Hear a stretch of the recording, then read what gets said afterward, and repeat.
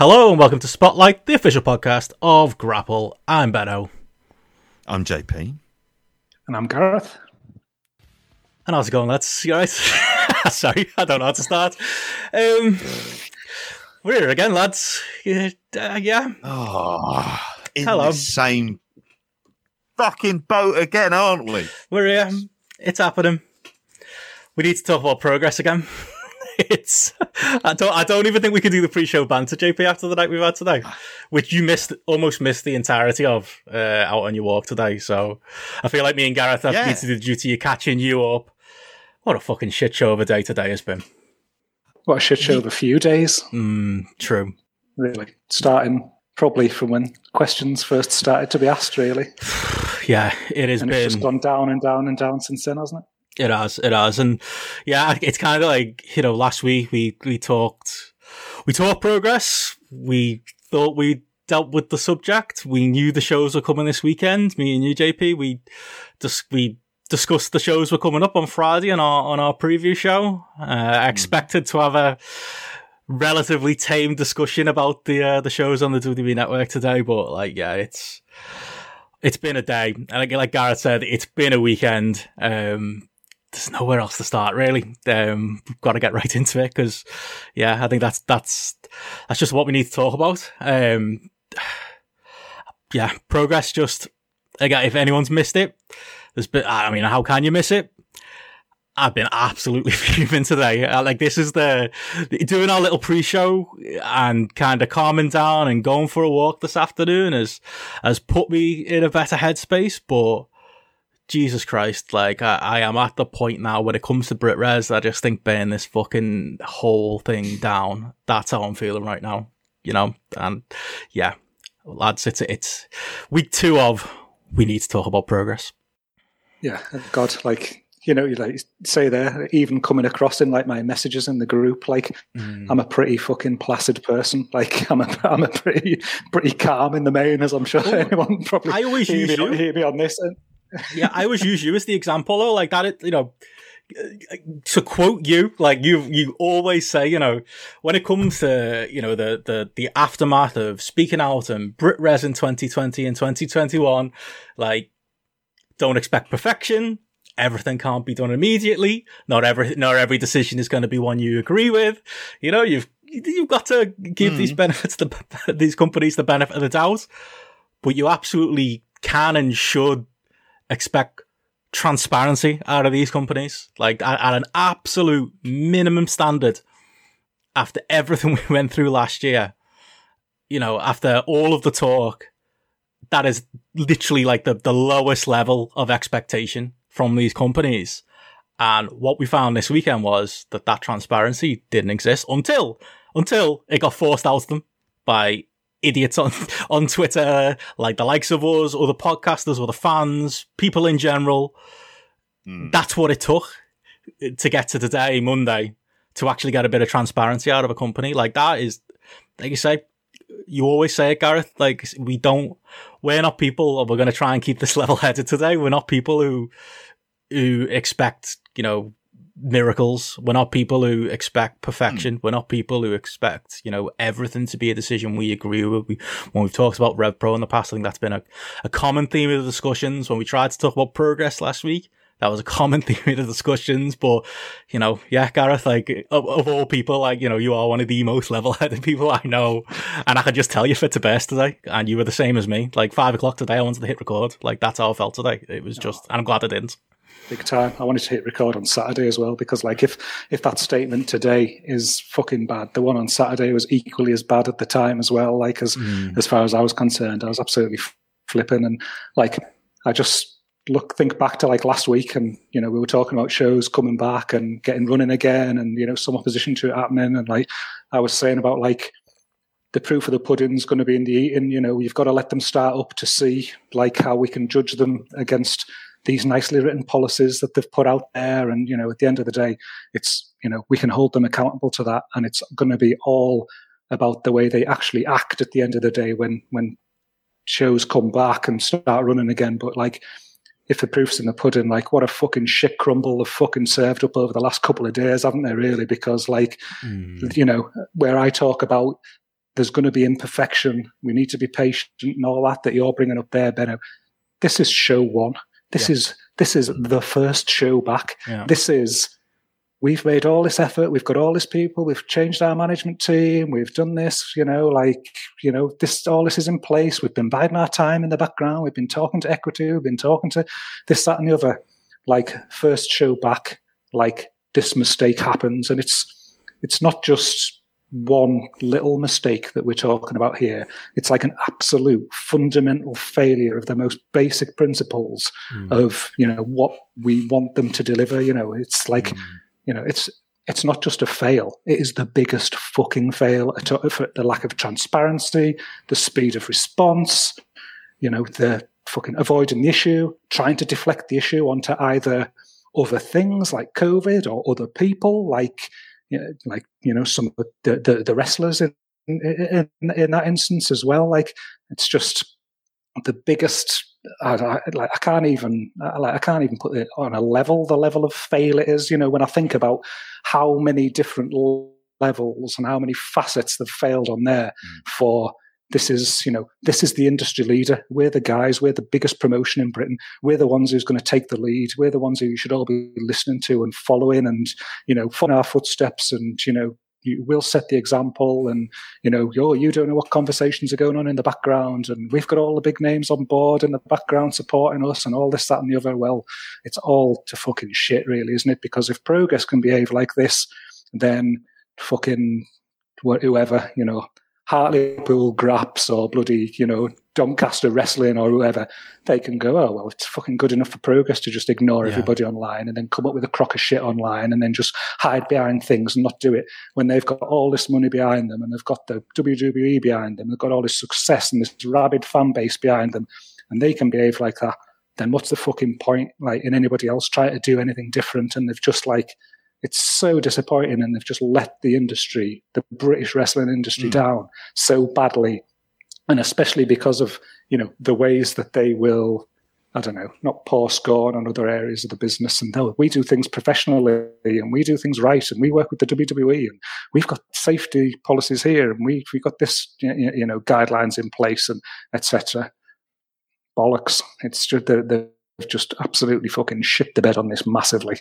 Totally. Yeah, that's it. And this is not the way it needs to be, but this is the way it's happened. It is, you went through it there, Gareth. It has been just a week. It isn't just one mistake. It is a weekend of just everything you shouldn't do and everything. Like, we were sat here talking Progress last week, and, one of the people in our chat room brought up the rumours, and this is what we're talking about today, the rumours that Paul Robinson, who's had allegations made against him during speaking out, if you're not aware of those allegations, they were allegations made by the same person who made allegations about Marty Scale.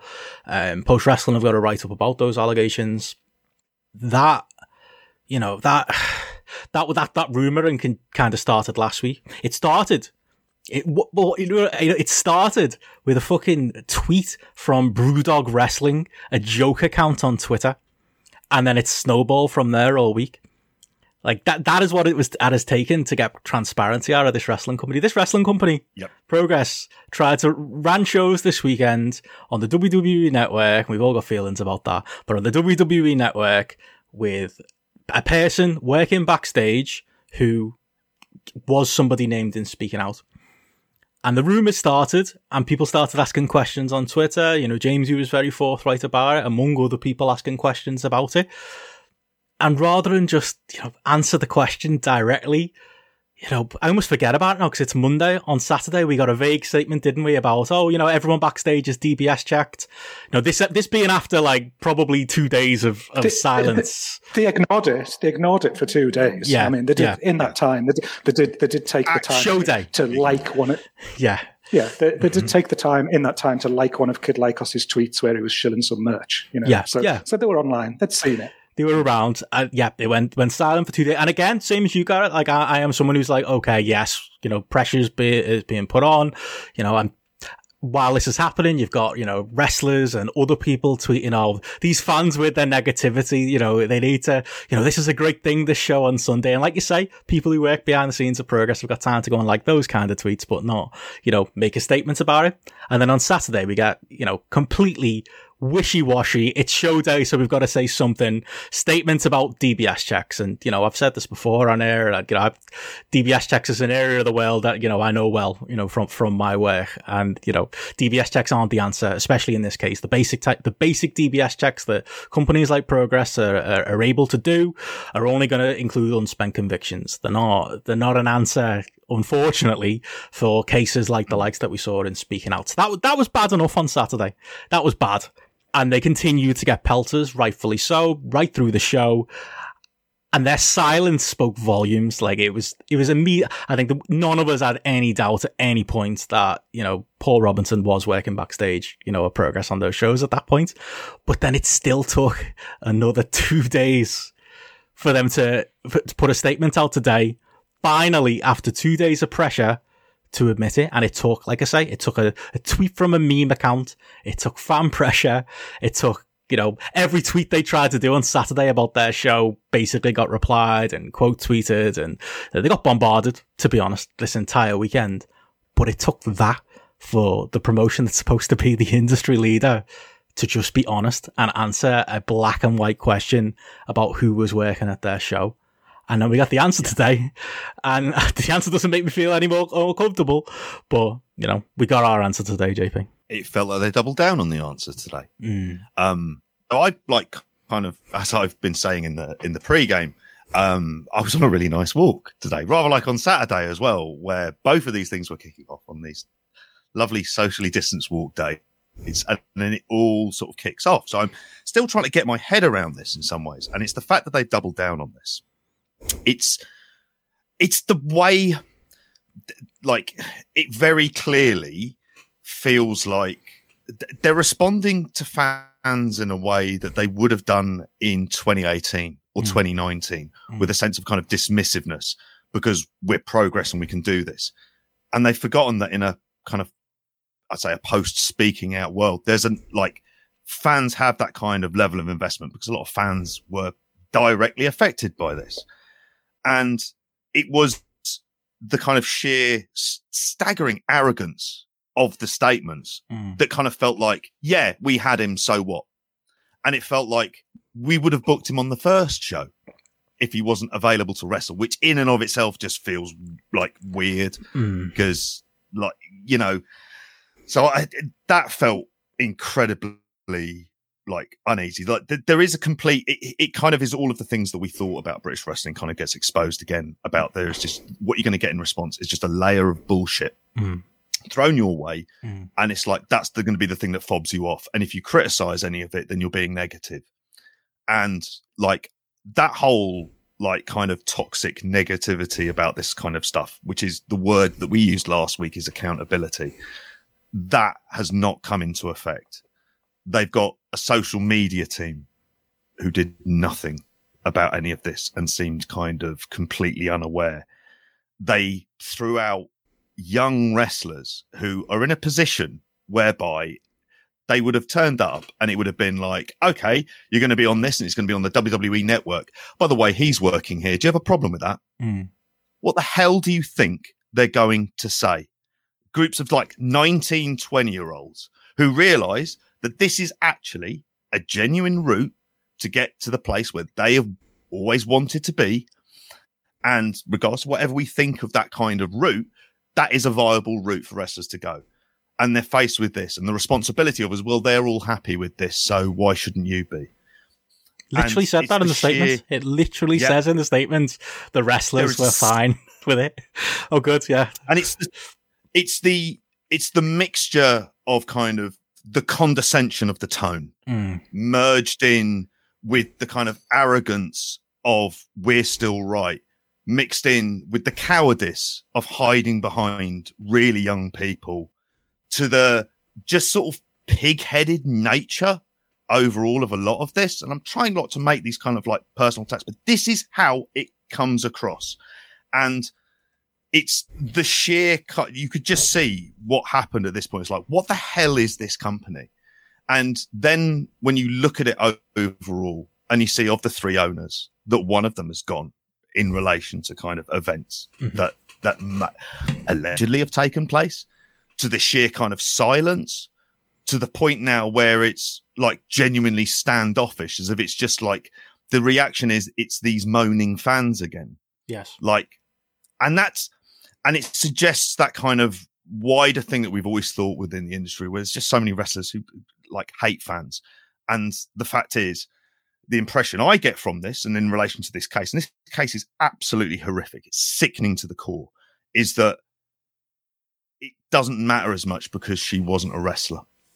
And there is the whole idea of sharing the locker room stuff. But with fans, it's like it honestly feels like a massive fuck you. And again, there's stuff I'm just trying to kind of process around this, but I'm staggered by this. Like even by bad social media standards, doubling down on this stuff with no idea of like feeling any like obligation or responsibility for this. And it's like, you're adults and you have to do, I cannot behave this way in my job. You can't in yours, Benno. You can't in yours, Gareth. This is not how you're meant to do it, but somehow this is acceptable to be able to do. And these are allegations that have been around a while. And I don't know, and maybe I'm getting this kind of wrong with it. They're not the hardest things in the world to be able to kind of find out about either, of like the kind of lists of these. So it just feels like they didn't want to know. And you have to think the worst at this point, because there's no reason to give them like the benefit of the doubt. That's gone because of the first available opportunity on the first show. They fucked up, and they fucked up big time. Yeah. And there's no bullshitting, getting your way out of it, getting stroppy with us, fucking retweeting Susie Dent quotes and the rest of it. That's gone. Yeah. You are not more smarter and fucking intelligent than anyone else here. You're just more amoral. They're clearly not, because which fucking moron sat around in a room and thought, I know, who should we have on the first show? Show one. Like, they've admitted today that they were going to have him wrestle. If it wasn't for, like, availability issues, he was going to wrestle on the show. Which fucking brainiac was thinking that was a good idea? Like, what a fucking moron. Like, who was sat there, and then, like, even then when he couldn't wrestle it, was like, oh, who's the best lad to be in the back agenting this show? Who's the best lad to agent the female Natural Progression series? Oh, I know. It's that guy who was named in Speaking Out. That's fucking hell. Yeah. You mentioned him before, JP. It's a good job fucking Harold Shipman's not alive, because he might have been in consideration for the fucking medical gig for this show, the way the fucking... there. It's absolutely like just preposterous. You're going to get Fred West looking after the kids in the back as well. How could anyone, how could that be a serious consideration for anything where they're thinking, start clean slate, squeaky clean, let's get things as right as possible, let's get the fans behind us again, let's show that we're like a company that they can have confidence in. I've got zero confidence in this group's ability to manage this effectively, and like, how on earth can they possibly win the confidence back from fans going forwards? And like that whole period of time where they just went absolutely silent, it just looked as shady as fuck. Like when it comes back to things like basic transparency, responding to people's questions and things like that. And you can't even get a fucking answer to a basic question. Like, you cite there, like Jamesy. Jamesy was polite as fuck in his responses. He wasn't being nasty. He wasn't being antagonistic or anything like that. He was just asking a very basic, simple question and got absolutely no response at all. And like, I don't want to blow smoke up your ass, Benno, and like embarrass you kind of thing here, but like, I was fucking proud of you, and I was fucking proud of Jamesy the other day, because the way that you took that on board and put your heads above the parapet and, dug up information and, really kind of like pressed the issue. It was really needed, because other people weren't, and I'll put my fucking hands up and go, yeah, I didn't have the fucking balls to do it with the same ferocity that yous did. and you went after it. And then what we've got today is a mass exposure of the way that they've approached this whole post-speaking out situation and their whole processes that they've put into place. And it's come from Jamesy, and it's come from you, and it's come from Will, and it's come from, other people pushing things on the back of it and taking it forward. And honestly, I'm fucking proud of you the other day, mate. I really, really was. And I don't want to blow smoke, but it is almost an outrage that you, as fans, have to do that, push forward in that way, push, dig up old information, things like that, push, for it to even get to this level of transparency that they've been prepared to come back with and provide a response to days later, absolutely days later. And you know what? Yeah. In that first fucking statement on Saturday, when it was like, oh, we're a small team and we won't be available immediately to respond to things online, so, email this address if you've got any concerns. Oh, you can't respond to anybody for 48 hours, can you not? Like, when that's your job to do that, when it's like online and it's not like you're absolutely getting battered down with tweets on a daily basis. It's not like you're the biggest, hottest promotion in the world where, it's just like staggering the number of tweets coming your way. Like I say, you can fucking find time to like or retweet a Kid Lycos merch tweet. I think you can reply to a very simple, basic question when you're put in this environment where, people are outraged about what happened to that poor 16-year-old girl and, people trying to build trust in the industry going forward. Honestly, you should be absolutely fucking ashamed of yourself. Anybody standing back and, not responding on that basis and trying to hide away from it. And then I think the way that I know it wasn't the management team. I know it was Gene Money who was doing the tweets that they had scheduled in for during the show. But it just came across as so fucking Trumpian, the way that they would just tweet through it. Let's just ignore it. Ignore the noise that's out there. Fake news. Let's just keep going. Yeah, talk about our matches. Look at these terrible GIFs. Just keep going. Eyes on the prize, eyes on the product kind of thing. Honestly, it was just fucking disgusting. And then on that tweet, on that message that they sent out on Saturday as well, it was for the many people who've contacted us privately positively, thank you. Oh yeah, you found time to read the fucking positive emails that come your way, did you? All right, well maybe you should be online fucking answering the questions where people have got issues about this burning topic that's absolutely blown our industry apart for the last 12 months. Mm-hmm. Maybe that's where your focus should be on, not on people fucking emailing you to pat you on the back. Yeah. Appreciate what you're saying there, but on the fact that it's taken fans to hold them to account, stuff it just does, and it goes back to what you were saying there, JP. Wrestlers can sit there and shout about how fans are being negative. Our friends are working this show. Oh, can't you see all the good things that they've done? Why are you focusing on this one negative thing? You know why it takes this? Because you can't trust the wrestlers. You can't. We've learned that this weekend. You can't, like you alluded to there, JP, especially when it comes to, and I'm sorry to say it, when it comes to issues with fans and it's not a fellow wrestler they have to share a dressing room with. It relies on pressure from, and there's good, that's the negative slant on it. The positive slant on it is, like you say, these are young wrestlers who are in a position where, there's not much work out there. They're going to feel pressured not to say things if you want to be charitable as well. But the issue I kind of had, while this whole shit show was going on all this weekend, there's still wrestling people out there, like you say, who are like, oh, these fans are just being negative. Oh, but this is a sticking point for me because you're going to hear it from a lot of people, and it's not like it's untrue. But, Progress doing their statement today and saying, oh, the wrestlers were fine with it. And a lot of that was kind of the red rag to a bull with a lot of wrestlers today that can't, we actually got some statements from wrestlers today, and I welcome that. That's a great thing that wrestlers are willing to step out of line and challenge the company. But I'm sorry, it wasn't just Progress that said that. I spoke to wrestlers privately. I saw wrestlers tweet it. I saw wrestlers like tweets about it.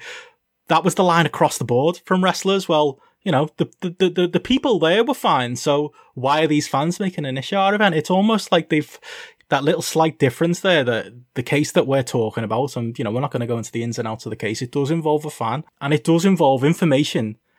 If even at its most base level, the fans want to know about, because we want to know where we're giving our money. Fans want to know, if I'm going to be supporting this show on Saturday, if I'm going to be tweeting about it even, I want to know, for transparency's sake, who is actually working at these shows and who is actually there. That's the reason, most fans were going at it so hard. That's the reason we're invested. That's the reason why it matters. And your mileage might vary. I was, before the news, before they admitted it today, like my point of view was, well, whatever you think of Progress's decision, they should at least have the decency and the transparency to say, this is the decision that we made.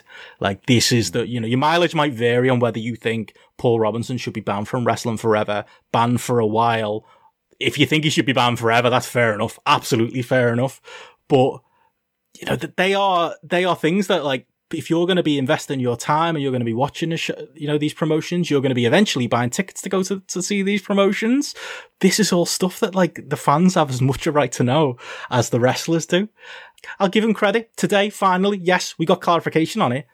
But why did it take this entire week of nonsense for them to finally get to that point of clarification? That's the bit that I find so galling. It's the decision, to use Paul Robinson, the decision to not today say we're going to cut ties with Paul Robinson because it sounds like they're going to continue working with him. That is really bad, and that is one thing. But the other thing that I really can't get past is the fact that this company were going to try and bury their heads in the sound and not let anybody know. That was their plan. Their plan was to sit this out. Yeah. And you know what, like, related to that as well, where you're talking about like even at its most base level there, where it's like, okay, like, we asked the wrestlers and, they were fine with it. Well, I'm sorry, but it's not the wrestlers' responsibility to make those decisions. No. It's your fucking responsibility as the promotion to make those decisions. Clearly, you as a promotion were happy with it. You as a promotion were happy to have an agent and work in your shows. And that is an immediate red flag. That is like a huge, huge red flag. Now, there is an argument that they could go, oh, we didn't know about these allegations. Well, you're incompetent if you didn't know. Sorry. I'm sorry, but you are. If I can find it, they can find it. Exactly. Yeah. And then if that is the case, then it is a total systemic failure in their procedures that they've waved about, and it's supposed to be this, that, and the other, and their standards that they've got up there on the website. And how do they even know that? Even if you get past that level and they do get into the realms of asking the wrestlers, how do they know that the wrestlers themselves were even aware of this? And then and how did they even obtain that feedback to enable them to understand that the wrestlers were happy with it? Where did it happen? How did it happen? What information was shared with these wrestlers? Like JP says there, some 20-year-old kid getting his big break with Progress on the WWE network. Like, what a fucking surprise. He's not going to put his head above the parapet in front of a room of people against, like, a senior member of staff when he's essentially a replaceable commodity to challenge these things or say things against it. Of course it's not. And that's how we ended up in the situation like that we're in anyway. This whole get your head down, keep your gob shut if you know what's good for you. If you cause a stink, you don't get booked, you get blacklisted or whatever happens to you. You won't get used. Oh, don't book him. He's a troublemaker. Oh, don't book him. He's not one of the lads. He'll stand up for things and go the other way. But, like, if the process then did happen in an anonymous way, if it was something that was maybe done in advance, where it was like, hey, we're sharing these allegations. Is this something that you're comfortable with? You can respond to this. It's done in an anonymous way. No one will ever know who's replied to this and things like that. Then they should be providing us more information, more transparency on how that sort of vetting process went by as well. Because, they said today, we're happy that everyone working on the show has passed our vetting procedures. Well, if that is the case, then the vetting procedures that you've put in place aren't worth the fucking paper that they're written on. They've just been absolutely cobbled together. They're not fit for purpose. So how about you give us some clear demonstration of vetting process actually is and how it works? Because, maybe it could be more relevant, maybe it could be more transparent, and maybe if that was the case, your crisis management to this situation could have been a damn sight better as well, because potentially, I look at the situation and where it is now today. This could have been managed so much better with an element of openness, and that if they'd actually gone through some processes and said that, whatever. We discussed his involvement in speaking out. He's done some element of sensitivity training. He deeply regrets. They go through all those processes that people would do. There's remorse. He accepts that he's wrong. Everything, whatever that might happen and be involved in something like that. They could have approached it in an open, transparent way days and days and days ago. But that didn't happen because that whole process clearly didn't fucking happen. It was, Paul Robinson is one of our guys, bang, done kind of thing. And there he is, agent in the show, and he's wrestling if the opponent's there from an availability schedule. Quite clearly, those steps that they're supposed to put in place from a procedural standpoint, like I say, not worth the paper they're written on, or not followed, one or the other. Mm. Possibly both. Yeah, both. It feels like everything was a sop. Like the safeguarding stuff was just a way of, all right, we've done this, now fuck off and go away and leave us to it. And it's the idea of this kind of the complete, like, butting heads up against the idea of transparency. Like, these are your red flags. As soon as that happened, I kind of thought in and of itself, since they don't answer it straight away, you're like, right, he's there, isn't he? Yeah. And the fact that it was leaked out by someone suggests there was someone there who wasn't happy about it and knew about it. So what is the prevailing culture that's there? And what is the one that's in place? It feels and sounds and looks exactly like how it was before. Yeah. And it's still the idea of a murder. It's still the idea of, like, these are the things. And it's almost like these are the acceptable evil figures within speaking out, and they're the ones you kind of concentrate on from that. But there's no, like, Gareth mentions vetting, like, Benno, you're not an investigative journalist. Yeah, you don't work for the Spotlight team in Boston, but you're expected to kind of do that. And here's another conversation, because there is an idea of wrestling journalism, and large swathes of it have zero interest in covering any of this, and we're not journalists. But they'll print the press release, mate. They'll print that last week when Progress are coming back. Yeah, that's fine. Great. Where's the follow-up? Oh, I think case closed. Yeah. Then in that case, yeah. There are so many things about this that just suggest, nothing has changed. Like, there really is. There's so little change. So much was just words, and people wanted to believe it, and they've kind of conned them into that as well. And why would they con them? Because the fans are fucking marks. They don't deserve transparency. They deserve you taking their money off them. Yeah. And then that's it.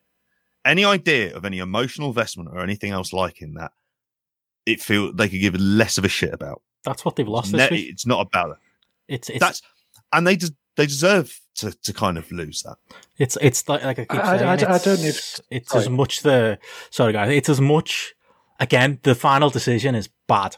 The fact that like somebody, like you said, Gareth, was stupid enough to be like, let's use Paul Robinson on show one. That's fucking idiotic. To put a statement out today and not just put that extra line in, and we won't be using them going further, is fucking idiotic. But again, even the actual final decision aside, it is the thing that has lost everyone's trust this weekend. Even the most hardcore, the fans we were talking last week about I was butting heads with, even, those people, you've lost them too. You've lost everyone because you've lost everyone's trust because you weren't forthcoming and you didn't do the bare minimum of what you promised everybody you would do, which would be transparent.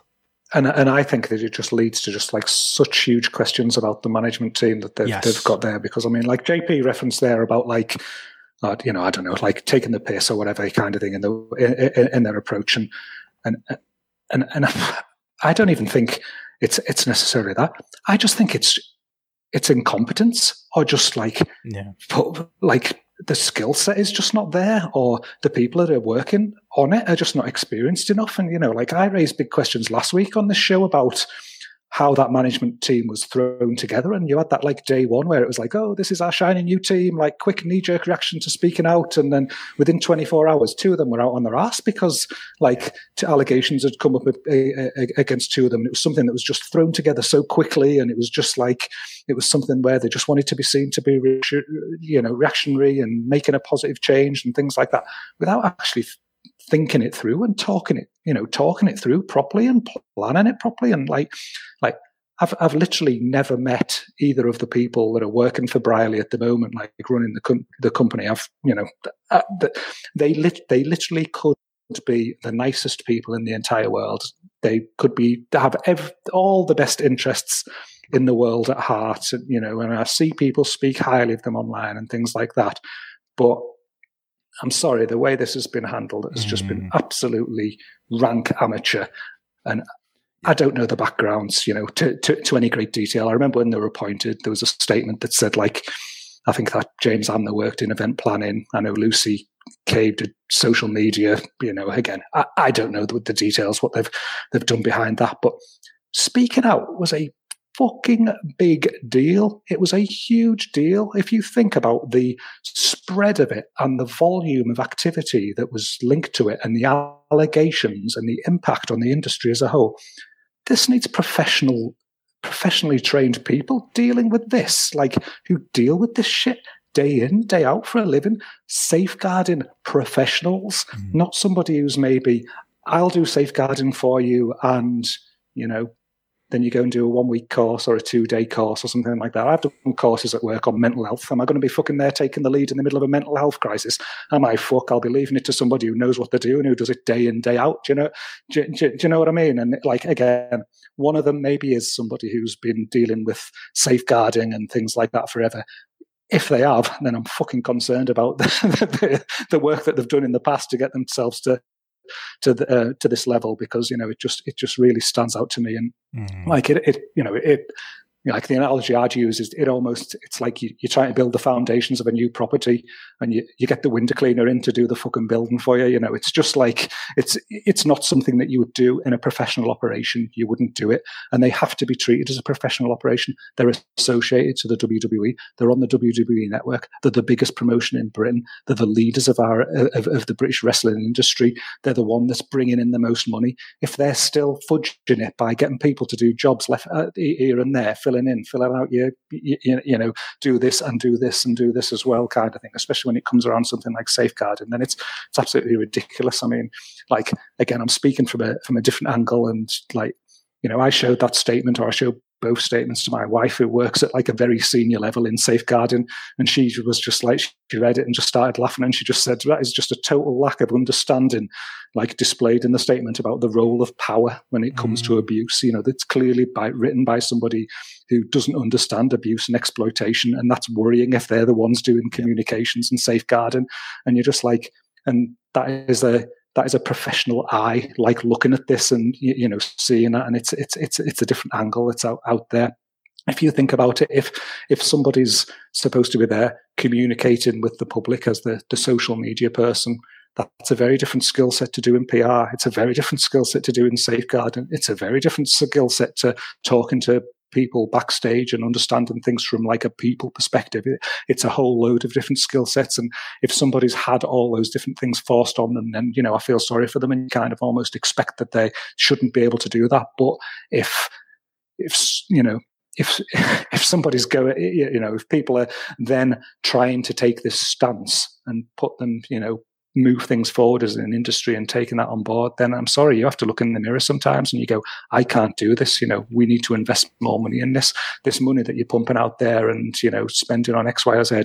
Actually, it needs to go into the fucking foundations of our industry and making things sure that we get things right from day one when we start back, because otherwise we're not going to have a fucking industry to stand on and move forward with it. It just feels like just amateur hour, absolute and utter amateur hour.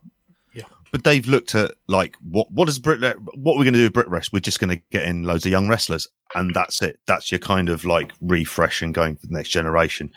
And you mentioned there about the power aspects and the power dynamic, and it's the idea of clearly where this comes from and where that power and authority kind of also has within wrestling as well, what it kind of represents, a link through to WWE. The thing that I would say now is, I mean, like, with them as a company, is that when push has come to shove with Progress, this isn't the first time they've failed on it, and they've been given the benefit of the doubt a few times. Like, we're talking about Glenn Joseph. We're talking about the utter silence from Jim Smallman, who suddenly wasn't everybody's mate anymore. it's the kind of, it's the just the sheer level of like condescension from John Briley. And I don't know if he's written that statement, but what I would say, of having experience of him writing his tweets, it very much fucking sounds like him. Yeah. It's very much tonally there with a big fuck you, I know better. And like, that's the kind of prevailing attitude that has come through here. So they failed on those fronts. When it came going, like Gareth has just said, when it came into getting a new management team in, that was just an absolute clusterfuck and disappeared. And we don't know where people are at this point. We don't really know what the structure and layout is, because the idea of giving transparency for a wrestling company is something that just isn't never done. Mm. Well, guess what? It's time for people to do that, because these fucking cowboy carny days of doing it, there is a large groundswell of people who aren't going to fucking tolerate it. Mm. Yeah. And again, it's not expecting perfection, but it's this very much been like the kind of, the attitude has been like, we're doing this, so fuck you. It's been so like kind of pushing up against people like in a deliberately antagonistic way, which is why I said at the beginning, it kind of reminds you of the attitude from a couple of years, which suggests that hasn't moved on, and it suggests that speaking out hasn't changed that as well, or any emotions about it are just like, fuck you, I am angry about it, but I'm not actually going to do anything about this. That's how this feels. I mean, it's like, and I'm getting angry about this, and like I say, I've been in a fucking belting mood for like large swathes of this weekend until this fucking company like comes up, and it's just like, oh Jesus, it feels like they're worse than everybody else. And it's like, you don't want to do tit for tat comparisons with other companies and how they're doing things there, but like whatever they think transparency is, and again, he's very keen on a bit of Susie Dent and Dictionary Corner, so maybe he could look up what transparency means and accountability while he's there. Or fuck it, you'll go and watch the test match instead. I mean, the thing that like I shouldn't get lost in is all this is all. I love test match cricket. Sorry, all for that was all for the sake of using Paul Robinson on a show. Like I can't get past the stupidity of that. I just can't. Why was it so important? Crass analogies like TNA insisting on using Vince Russo, but in a much more kind of horrible way. It didn't make any fucking sense for them to do. Really? This is the hill they die on? Sorry, Ben. If you're going to start fresh. No, you're right. And yeah, and to your point, you said before, Gareth, like I listen, I have every belief from people I've spoken to this week and from our conversation last week and since then. I'm sure the people, when Progress panicked and brought in who they brought in, I'm sure the people behind it have got good intentions. I still do believe that. But that's another part of this as well. Like, I feel like there's been pushback this weekend and this week about, holding. At the end of the day, I think if we haven't learned anything from speaking out, it's that, unfortunately, you've also got to hold your friends to account. You've also got to hold people to account who are doing well. You've got to, in their own words, people who are working, you mentioned Lucy before doing the safeguarding, I'm sure Lucy would expect people to hold her to account, to hold the company to account. Mm-hmm. And that's all that's happened this week. That is one lesson from this week. I hope people have learned, because I do feel like, you mentioned comparison to other companies, JP, and we said it last week. Mm-hmm. I felt like there was an air last week of, yeah, but the person behind this is our friend, so we can't hold her to account the same way we would hold other companies to account. At the end of the day, I think if we can learn anything from this last week, it's that yes, even your friends need to be held to account. Even well-meaning people need to be. That's why this can't just be left to wrestlers. It can't just be left to promoters. It can't just be left to, unfortunately, the lone, what appears to be safeguarding officer of a company who is taking the brunt of this as well, which unfortunately is something that comes with the role. It's going to take all of us if we're. I'm trying to see some positive and some light in the end of the tunnel, and some positive that's come from this weekend. I think some positive that's come from this weekend is that the strength in numbers and the pressure that was put on the company did work, and it did get an answer. It's bad that it took that, but I take some cold comfort from the fact that, maybe people woke up from the conversation we were having last Monday in that, I'm going to give this company the benefit of the doubt. If we've learnt anything, to quote Jamesy, you can't give these fuckers the benefit of the doubt anymore. It's just, You just can't. I had a rant last week about this stuff. Like you just can't be given the benefit of the doubt. Mm. And if it's like, and if you wonder why, then where were you over the last year within wrestling and British wrestling? Because clearly either you're too dumb to realise this was a big event, or you're so callous that you just don't care. And that's kind of where I end up coming back to, is the responses to a lot of this. It suggested that when it comes back to the story and how horrific it is, they didn't fucking care. They were more interested in their mate, who didn't need to be there, being there. And it's push comes to shove, it's boys' club over fans. Boys and girls club. Yep, boys and girls club for it as well. And once you're in it, but you can't hurt your own. Like, they're behaving like mobsters. They really are. Where, like, you know, you can only take out a hit on a made guy if you've got someone there with you at the same time. It's like, whereas fans and everybody else, they're there to be exploited. And well, I mean, this was one of the things that sort of like didn't, I think it was that self-preservation element as well, which didn't sit right with me as well. Because I know, like, last week again on the show, Benno, you asked me about, like, I don't know, the talent on the show when we actually moved on to that. And I was saying how, like, I felt a bit tight on the fact that I was pleased to see, like I said, like some of my Northwest favourites there, like your Ethan Allens and your Luke Jacobs and things like that, been put on the show. And the fact that they were sort of, I didn't realise what a shitstorm, but I said the last week that it felt like they were almost been thrown into the middle of the shitstorm, like show one kind of thing, first show back, and all these new, young, fresh lads are there. And I almost feel like they've been left to the shitstorm in these two email releases as well, or statements that have come out from Progress as well, with this whole, oh, well, it was fine by the wrestlers kind of thing. It's almost like just trying to deflect and put the onus on these people who are like working the show as well, and it'd been like, oh, they were all right about it, so we're all right about it. And that doesn't sit right with me either, because that brings a lot of negativity on these guys. And you think about it, these are like, you know, we talk about the scene being decimated anyway, like forget speaking out, forget this situation and things like that. Like, the scene's decimated as it stands. These are the next generation of guys. And what they're doing is they're just putting stink on them a little bit as well by associating them with this, and then making it feel like, oh, well, they were all fine with it kind of thing. So you should be fine with it as fans. And then if we're not fine with it, then should you be happy for these guys that they got to work this show? Well, I was, and I am. I'm happy that they got paid. You know, they were able to work. They were able to earn a living. They were able to get an opportunity.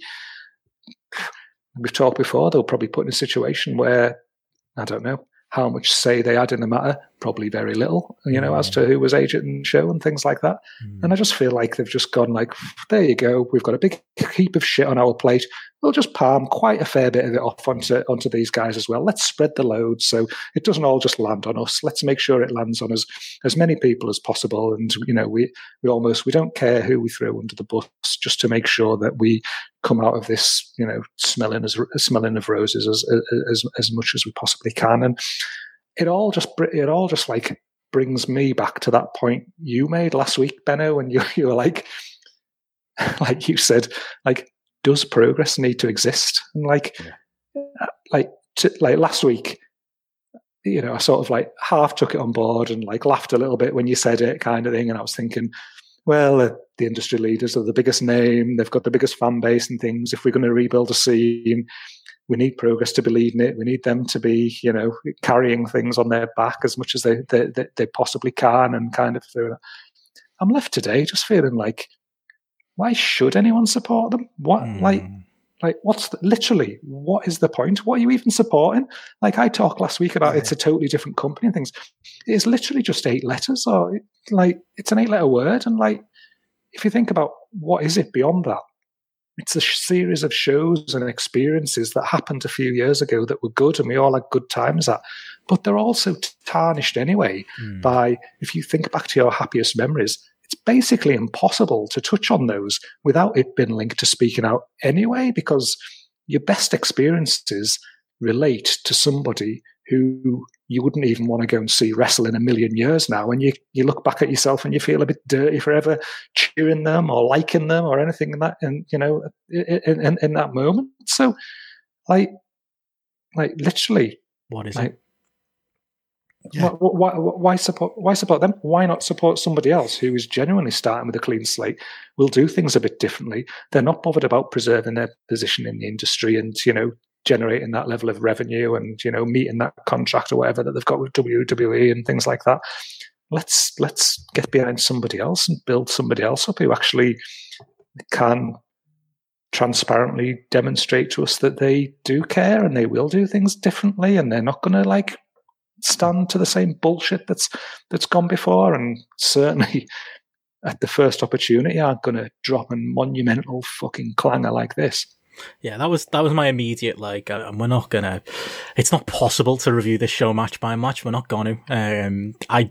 Saturday night, when it got released at 5:00, I'm sure, people saw my tweets. I watched the first 5 minutes, and the first 5 minutes gave me an immediate, those exact feelings, Gareth, because the show opens with the old Progress logo, not the old Progress logo, but the one they were using before lockdown. It's a fucking Progress logo on a wall with police sirens going past. And they decided to still use that. They thought that was something to keep. They thought the chapter names were something to keep. They thought, like I said last week, they thought this shell of whatever Progress was in the past was worth bringing back. And it was immediately up. Never mind the shitstorm that was happening around it. Yeah, it immediately made me feel, this company does not need to exist. It's devoid of anything interesting in you. It's just, they're trying to plug, and I'm sorry to say it, lower standard wrestlers and commentators into the Progress mold instead of doing something new, instead of something new taking its place. And the answer to why is, well, there's money to be made still with Progress. There's, like you say, there's WWE contracts that I'm sure needed to be, followed through. They're the main reasons Progress still exists. Because, from a goodwill point of view, from, like I say, we're not going to be going through the product itself, but from a product point of view, as a broad strokes overview of watching this thing point of view, just doesn't need to exist. It's not offering anything that makes this all desperately needed. Like I said before, is using Paul Robinson, was that desperately needed? None of this needs to be happening. I don't understand why it's happening. And even those first 5 minutes of the show was enough to me to look at it and just go, in the face of this shitstorm, why are we even going through this? Why is this even happening? It felt like denial. It felt like denial that time had moved on since a kind of glory period. I mean, there was, funny enough, it's like you're reading my notes out from the notes I did make on the show, where it was like, they haven't actually progressed. It's exactly the same kind of show.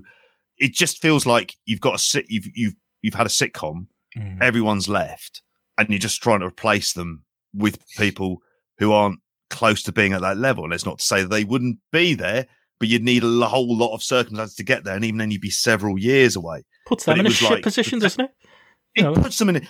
I felt like the commentators were set up to fail. I felt like Roy Johnson in some ways was set up to fail 100%. Because this is produced and taped. It felt like so much of the kind of booking generally of it. It was just like it was setting people up. It's like what we've said about the whole kind of lack of kind of accountability and stuff like that. Just put people into positions thinking, well, they're the ones who'll get the shit personally. And like you, I don't have any desire to do that.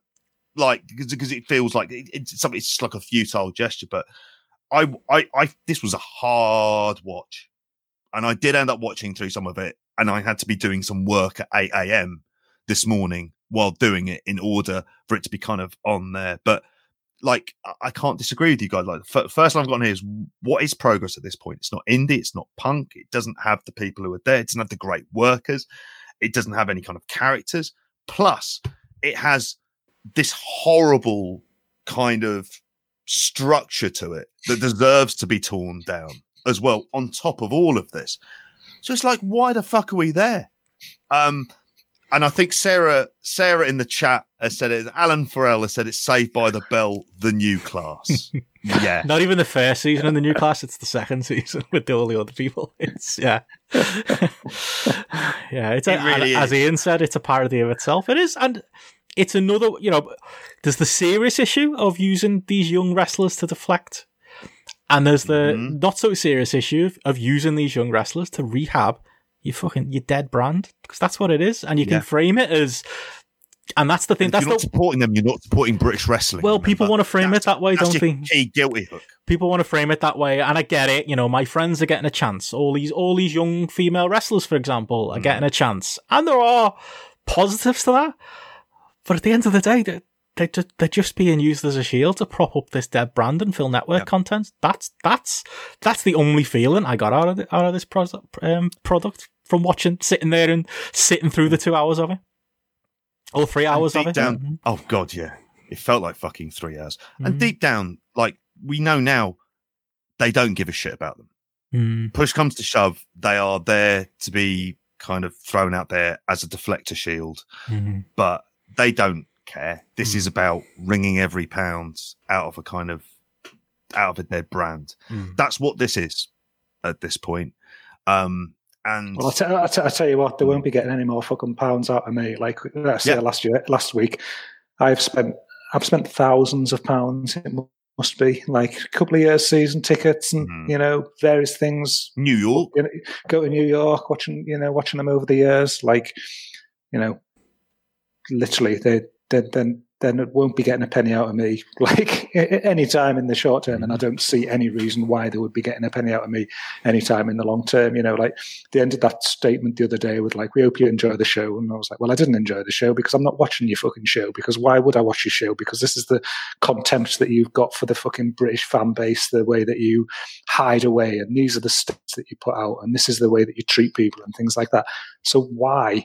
I was sat there today, and at lunchtime today, I was thinking, we're talking about it tonight. Maybe I should watch it. And I was feeling, no, I don't want to watch it because but I thought, I should have an opinion. And then that other statement dropped. I was just like, well, there you go. I'm glad I didn't fucking watch it, because I felt very kind of moral high ground about not having done so and not doing so again. But the feeling that you get when you look at things online today, you look at the comments from our, live audience here now, there's more people listen to our podcast than go to the ballroom for a chapter show. And the people replying to us on Twitter, the people replying in this thread now, the people who genuinely, feedback on our content week to week and things, I get the feeling that 99% of them are going to have the very same opinion as well. So almost in their greed and hunger to chase these pounds and, try and, just get the show on the road and do things as cheaply as possible and get everything running back again and just skirt things behind the scenes and under the carpet and things like that, so we can start generating money as quickly as possible. It's going to bite them on the arse because, like I say, I won't be making that trip to London. I said previously I'd be making the trip to Manchester. I won't go to Manchester. Why would I go to Manchester to watch guys that I can watch for other promotions that I maybe build more faith in the future, because they're the same guys that they're going to be using? And if they're not, then that means they're signed away to fucking NXT UK anyway, and you won't be able to see them anywhere else, full stop. So, again, why invest in them mentally from that point of view? Why get them behind them and support them? It's dead to me. Absolutely dead to me. We haven't really mentioned that they opened the doors and let the fucking Trojan horse come in and take a massive shit all over the British wrestling scene in the first place several years before that. So, and the people who argued with us about that, JP, to Garrett's point, it's not just the types of people who listen to our podcast anymore. The people who argued with us in those days, those people are feeling the same way too. It's everywhere. It's a dead brand in every way. There is no reason for it to continue to exist. And if this weekend has taught us anything else, it's that. And I'm sorry, it's probably, again, don't really want to be talking the show, but they put in a piss poor, lazy effort on the show. Yeah. It was lazy booking. They just stole the people who do NXT cutaways and promos to do a bit with each of their talent, because they all looked exactly the same. And then they decided, right, we're going to raise the bar over Rev Pro for terrible camera work. It was worse than Rev Pro. And that takes a lot of doing. It was worse than Rev Pro. Shocking. Yeah. The commentary was bad. like Donna said in the chat, completely inaudible.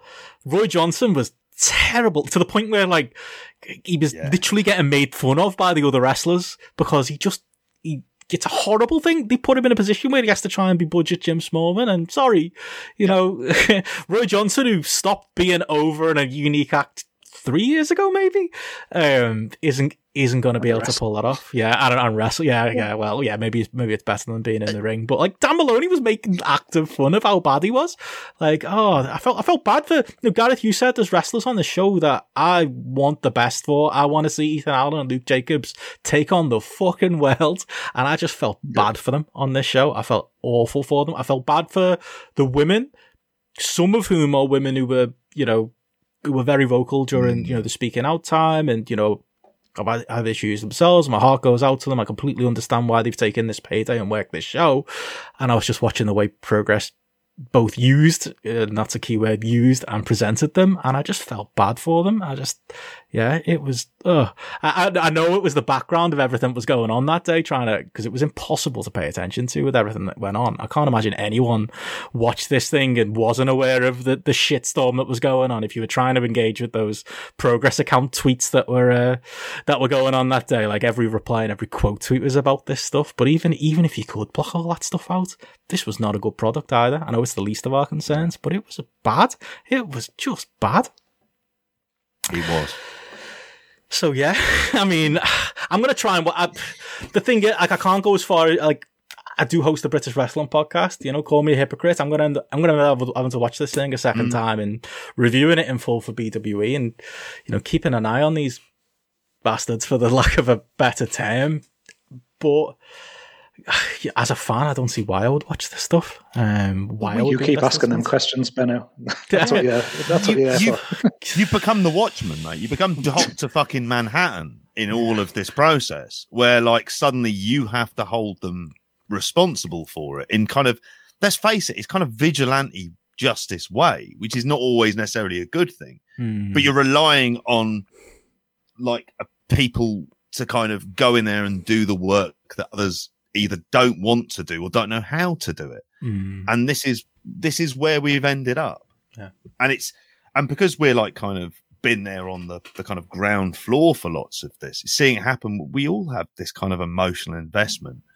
It's just that you finally said if you think of all of that we've spoken about since the start of this podcast, all for what? That fucking show on Saturday. That kind of level of stuff. That's what we're doing. Is it? It's got to that point. It's like, if that's the trade-off, then get rid of it. And there will be no tears, because it will have turned out to be one of the monumental letdowns in British wrestling history when it comes through to a promotion. Because not only is there the kind of like kind of bad management aspect, but there's a level of cynicism here from people who just deserve to go the fuck away. And not like be involved about it. And it's people at the top of this company who have like, they've forgone their rights to kind of any kind of moral high ground or any other bullshit like that. Yeah. Like I say, there's a few good words you can look up in Dictionary Corner, like transparency and accountability and safeguarding while we're there. Yeah. They're also on the Progress website, but you've got to adhere to these things and actually be accountable to them, haven't you? You can't just write words in places. You've got to actually fucking back it up with something. Might be something they want to think about. Yeah. I would just say as well to anybody else, go out, find, when wrestling can fucking again, choose wisely, think about who you're going to support, ask questions, see what the information's there. Yeah. If they're not providing the answers that you want and things like that, don't fucking support them. If they feel like somebody that you can trust, support them. Go with it. You want to support the scene, do that. But don't just habitually go back and on repetition, just go back to these names because the logo's familiar or the letters in the name of the business are familiar or something like that. Give your support to the ones who fucking deserve it, because right now, I don't think these guys have shown much reason at all for us to support them. No. Yep. And if you are going to watch it, just continue to hold these people to account. As Sarah has said in the chat, it shouldn't be on fans to do that. It's a disgrace it took this week and this weekend for it to happen. But yeah, we learned this week that is absolutely what it takes. Fuck, just exhausted by it, lads. Yeah. That's that I am. I'm just tired. I am just tired. I'm past the point of being angry. I'm past the point of shouting Brit Rez is dead as a meme. And to Sarah's point, it is fucking dead. Grow up. We all need to move on. But yeah, I can't even get angry about it anymore. I'm just tired. It is. It's just sad. Anything more on Progress, lads? Anything more you want to say? Fuck no. Can they fuck off for a bit, please? Does anyone know why? WWE. I saw it brought up in the chat a couple of times. Why did they need Paul Robinson's permission to say that he was working backstage? I still don't get that. I don't understand. Like, bizarre. Absolutely bizarre. This feels like old carny bullshit stuff again. Reasons why. It's a reason. It's a reason to delay the statement for a few days. Probably, basically. Yeah, that's it.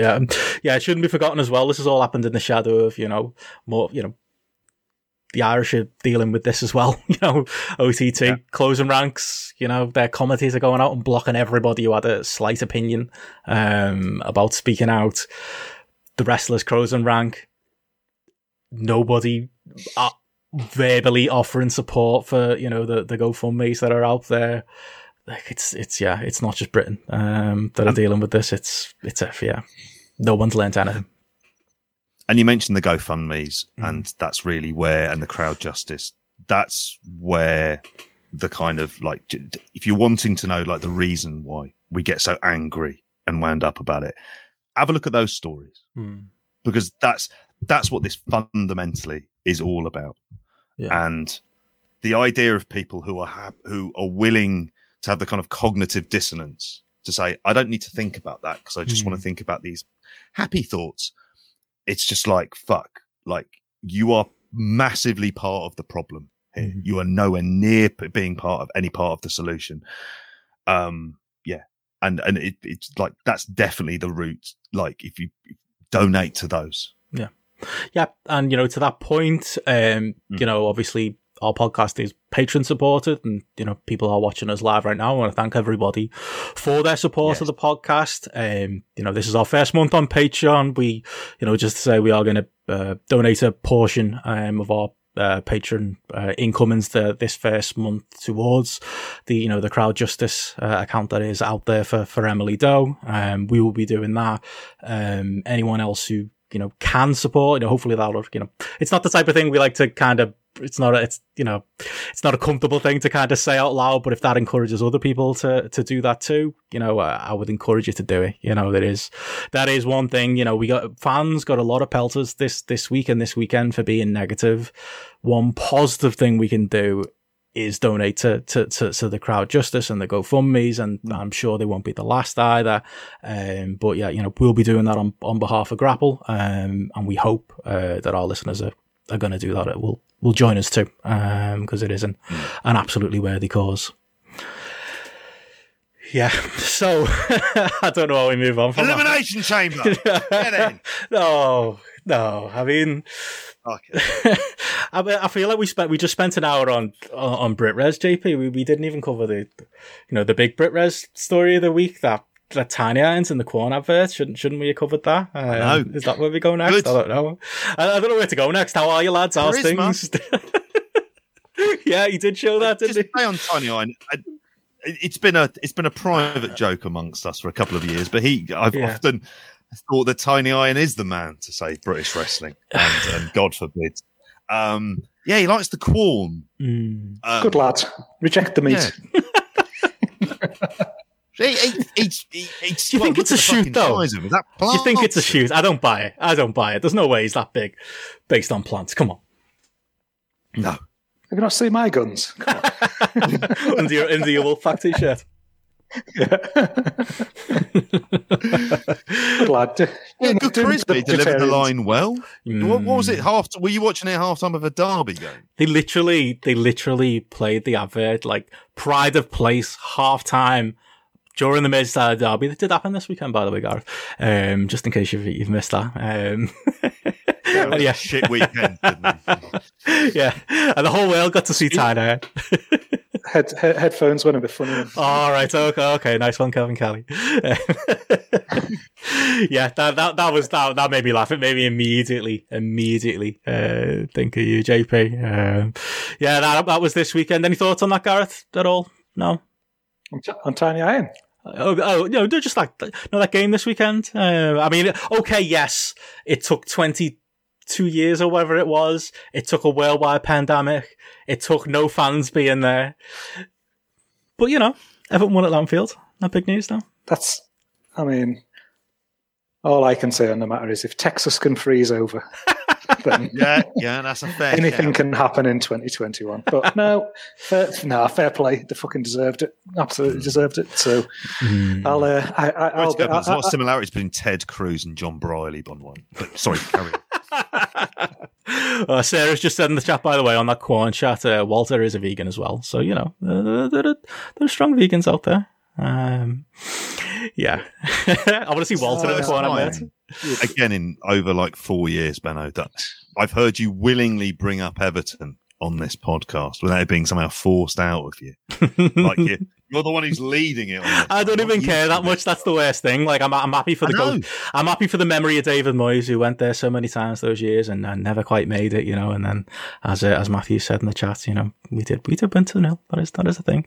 But really, I was more bothered that I had Dean as like my third sub in fantasy football. To be honest, that was the main thing I cared about. I knew that would be bothering you more than actually like getting the win. But I'll humbly take it that you were the better team. Unlike my son, who is the least humble person, who has literally just been in my face now for 3 days, going 2-0, 2-0, 2-0, 2-0, 2-0. So I've been as well as other things winding me up this weekend. I've also had that to live with as well. How bad we are, how we're not even going to qualify for Europe, how Everton are going in the Champions League, and they've probably got a good chance of getting to the semi-final stages next year and everything like that. They'll probably win it next year. I've seen this story before. Oh yeah, back when you worked there as well. Well, sometimes, Gareth, I would say, like, you've got to crush those childhood dreams just every once in a while, just to kind of let them know that life sucks. Get a fucking crash helmet, which again should be something I think all of us should stick by as a general rule in life. On a light point, and nothing in wrestling is that like there's always problematic links, but I don't know. Did anyone watch another thing I really enjoyed this weekend other than watching the derby? I watched Young Rock. Did you watch it in the NJP? No, I never got around to it. Like I say, it's just been a bit of a mad weekend. I wanted to hear Dave Meltzer's review of Young Rock. Oh, it's amazing. It's amazing because he can't let it go. He's like, well, that's not factually correct. Andre the Giant didn't know Randy Savage. It's just like, that's not an exact one, but it's stuff like that. But it's like, Dave, what would he do if he watches Father Ted then? It's a TV show. Lose his mind and go like, just Catholic priests don't act like that. So they know how to do a mass in Latin. They wouldn't have a drunk priest there all of the time as well. Is that what he was like? Oh, it was amazing. Andre the Giant is normally taller than this. Was it any good? You know what? It's an NBC comedy, so it is going to be what it is, which is the bit that I don't think they... Because Kenan Thompson's got a show afterwards. That's the kind of hour-long block. And I like him on SNL. Yeah. It's like, Was it something that you had to watch by means? Could actually watch it over here. Uncle JP call that out, Gareth. Right. Yeah, there might be a drive out there. Soaptoday.com maybe. Just throwing it out there as a website that's useful. I watched it that way. Like, it's funny though, because you mentioned Meltzer. Like, it's so it's like Lance Storm on his podcast, on his Observer podcast this week was like, anytime he heard Dave talk about being the elite, it just made him think, I never want to watch that in my life. Dave Meltzer should not be covering comedy as far as reviews go. But yeah, you know what? It was good because it's like, in the vein of like everybody hates Chris, that type of thing. It's a light-hearted show. The Rock lives, it's kind of going through 3 stages of his life: when he's a little kid, when he's a teenager, when he's a little bit older, and he's at home, and Andre the Giant comes to visit, and the Samoans are knocking around, and it is your junkyard dogs around. Okay, yeah, maybe, the time scale's a little bit off on some of those characters being all in the same house at once. But if you're a wrestling fan and you watch that and you can't get a little bit of joy out of it, then there's nothing down for you. It sounds quite fun. I mean, I'm hoping there's an episode where JYD turns up with a boatload of Chang. Out of fucking, we're not getting them stories. We're not. That's disappointing. Then. We're getting the sanitized version of stuff. Sylvester Ritter was a wild fucker and a terrible wrestler. But a wild fucker. That's him and New Jack's Rock. fuse. Sorry, I've got to interrupt you. We're getting a live tour of Grapple Towers here. Where's Garrett going? This is just for the video patrons only. He's making a break. He's getting another beer. Oh, we're past the serious stuff now. We can all have a beer. But yeah, Young Rock, watch it honestly. Like the young lad who plays the different young lads who play the Rock are all very good, especially the eldest one. He gets like the Rock's mannerisms down. And my favourite thing about the first episode is it's dedicated to his dad. And he doesn't really, they skate around his dad being a bit of a shit, but you know, it's actually, it seems like a relatively honest portrayal of what you imagine Rocky Johnson was like as a dad. I'm not always really there and kind of, you know, bit egotistical and a bit in for himself, which were kind of the stories you always heard about him and his dad. But it's touching in a way, you know, in that it's in its honesty, in that it's done in, you know, obviously with a loving gaze as well. Best WB property on NBC, I would probably say. I think that's fair. Can I bring up some breaking news? This feels very much like Joe would have done this. Oh, go on. Paul Gascoigne signed up for the Italian I'm a Celebrity, Get Me Out of Here. Can he speak Italian? Yeah, the Italian version. But can he speak Italian? Well, we'll find out on live. It's going to be a lonely fortnight if he can't. Oh, we're gonna have to do a weekly podcast on this, aren't we? Patreon, £9 tier. Get it there. Yeah. We said we'd experiment on that tier, so, you know, all you watching live, we might maybe I'm up put for that together. I mean, if we'd been doing Patreon around that time, I'd have been doing live kind of blow-by-blow Clark Carlisle on Countdown style reviews as well, just to kind of to see how he got on. I know the Guardian did a minute-by-minute commentary along going, that's a cracking 7-letter word from Clark there. Good, solid start. I'll be watching that. Gaza speaking Italian. Is he going to turn up with a pair of plastic boobs on day one while having to eat a fucking rat? I don't know. It's Italian TV, so it could be a bit mental. Fishing rods. What was it, Joe? Oh, you know when Hal Moat had dreadlocks like the British Bulldog. That was my favourite thing, to connect the stuff. When they did, you know, they did like a dramatisation of Raoul Moat on, it was either Channel 4 or BBC, and they cast the Juggernaut, a local Wigan wrestler, to play Raoul Moat. One of the few people that I've actually wrestled, and one of the few that I think isn't actually problematic, played Raoul Moat on TV. That's something we could do for Film Club. There you go, tie that in. We could do it as a accompaniment to the Gaza show. Why wasn't that his gimmick afterwards? You really should have. Should have came back. We turn up in a Newcastle shirt and some beers and a shotgun and just sort of walking out to the ring. Sorry, that's awful taste, isn't it? Awful, you know. Well, after this week's Patreon bonus show, we can't really talk. Yeah. But we've got full of ideas, JP. We can do that. You were trying to push me this week to do something like a I don't know. We'll do the podcast stories of my time in wrestling. Maybe you'll twist me arm. I say that like I'm not the one trying to convince JP. I was just going to say there. I want to do a match review of Benson Richards against Juggernaut. Yeah, there you go. Something we could break down. The Benson Richard Chronicles. BensonRichard.wordpress.com, by the way, if you want to see my blog about that. But yeah, you know, we could turn that into audio. It's all filling. The time's filling itself. It's easy. This Patreon stuff. Does that mean we can make like Young Benno, where it's you sort of recounting the time of you training to be a wrestler? I think we're going to have to edit a few people out of that TV show. But I just think so. Yeah, won't be impressed. Like second scene. Why is there 5 people with their faces blurred? That's all right. One of them wears a mask anyway, and he's got a wonky eye. Anywho, good concept that for you, Benno. There, sat by the fireside in your smoking jacket, reading your blog out there of your, little 8-parter. To be fair, it'd take us 15 minutes and we'd be done to get even if we did a watch along of all the in-ring content of you getting squashed. There you go. Idea in there. But yeah, we have got a lot covered up on the to throw a plug in on the Patreon over the next week or so. Timely or not, we did throw in our first deep dive / whatever we're going to call it episode this week. We put some options in there. You might need to change the name. Yes.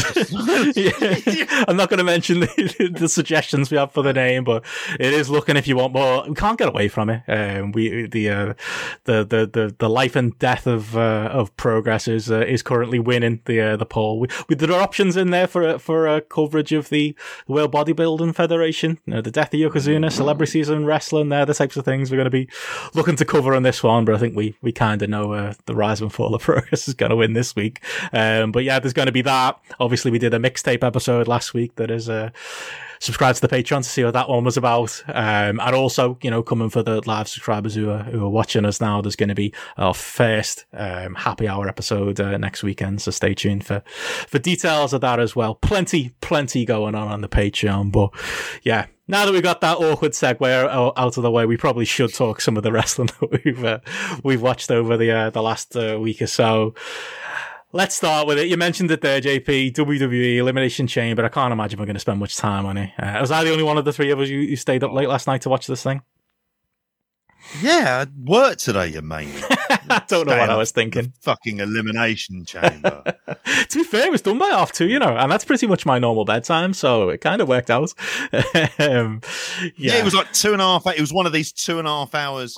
The shorter than Raw. If I hear John Pollock's review and he seems quite happy, then like you always think, oh, this show went short. This did a little over 2 hours. He's quite pleased that by 9:30 he's able to get a show in the bag. But it is the one benefit of like, not the one benefit, but like of this era when it comes to WWE is that, yeah, they've actually curtailed their long run pay-per-view times. Doesn't mean like I feel like I spent my 2.5 hours well by the end of watching this thing. You know, as we talked about on the news show on Friday, JP, like this concept is just not one I'm hugely interested in anyway. The whole Elimination Chamber stuff, like I was shocked. Like the opening to the show, and I tweeted about it at the time, was Michael Cole talking about the fact that, yes, 19 years ago, the Elimination Chamber concept was put together by Eric Bischoff and Triple H, and I was like, fuck, I think of Elimination Chamber as like this new idea, you know, one of the later ideas that WWE came up with, and it's fucking 19 years old, and there's been 28 of the fuckers now.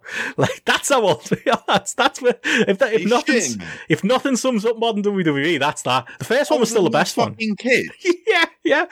Brown tight Shawn Michaels was 19 years ago. It was 2002, mate. Like, that's how fucking old we are. Oh, this business is fucked. What's going on? That's mental. Oh, isn't it? And if you ask me, like, what are the great Elimination Chamber moments? I am struggling massively. Massively struggling. I hate this show. It was only because of this show that I found out there's another fucking pay-per-view before they're doing the next one as well. But, like, I hate the Elimination Chamber in and of itself. It could be useful if you booked it correctly and did it, but that would require another company to do that. You could get some value and mileage out of it. And I won't lie, the first match is kind of the high point of it. Yeah, I had a good time watching that. You coined the term, it's Daniel Bryan and friends. Plus we've got in a bit. It's all the indie boys, mate. He's got a bit of power now. Yeah. This is why I watch SmackDown. We'll get rid of Corbin in a bit. He's got he's got a little bit of power and he's got jobs for the indie boys. Let's give Cesaro a push out of fucking nowhere.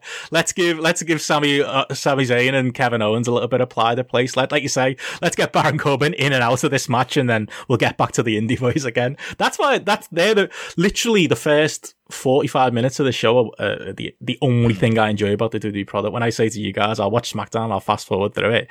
These are the bits I watch. The Roman Reigns segments and the stuff where Daniel Bryan, because he's got that little bit of power now, just wants to endlessly book himself in matches that involve Cesaro. And I'm down for it. You know, I gave it 3.75 on Grapple. I think that's around, you know, what the average is there. I had a great time watching that first match.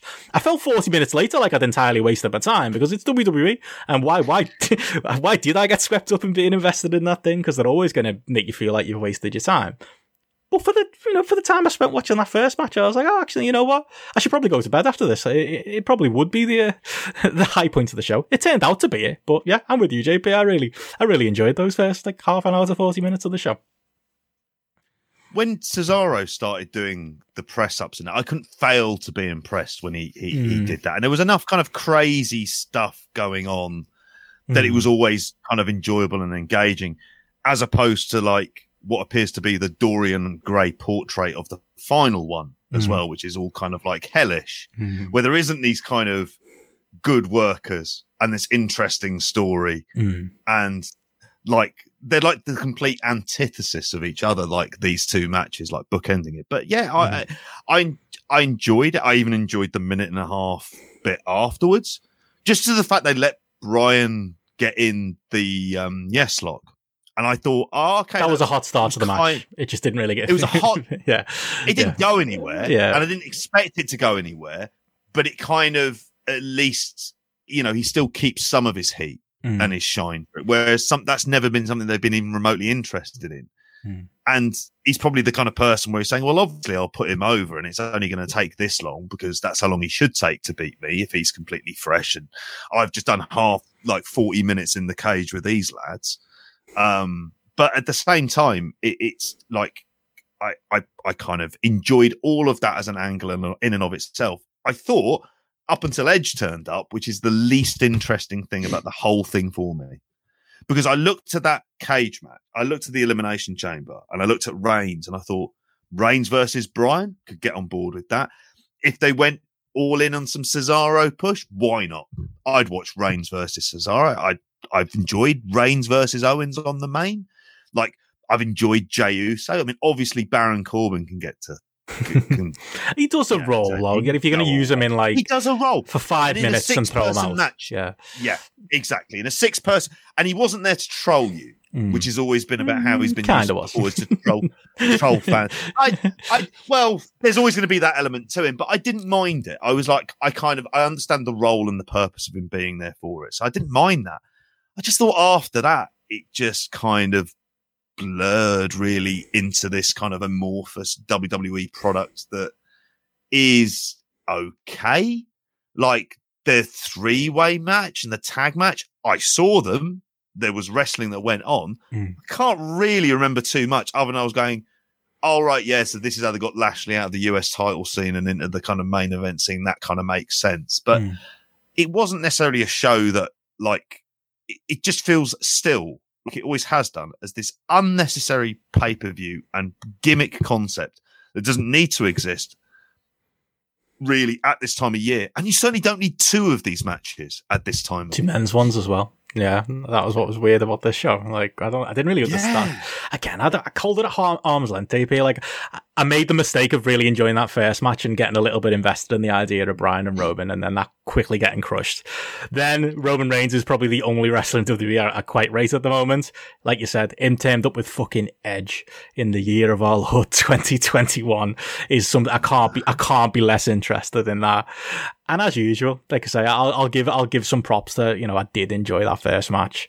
You're always reminded by the end of it, like, oh yeah, there is a reason why I need to keep this product at arm's length. And yeah, the bits you mentioned there were definitely concerns, but it absolutely got worse from there as well. Did you see all of this, Gareth, or have you seen some of the show? Yeah, I've seen that. I've literally seen the entire show except for the last 10 minutes of the main event. Oh, let me tell you, like with this one, like I gave it 3.25. I didn't enjoy it as much as you. I was definitely like zoning out in bits. Like it's still an elimination chamber match at its core. Like a lot of WWE, it was just there. Like it wasn't.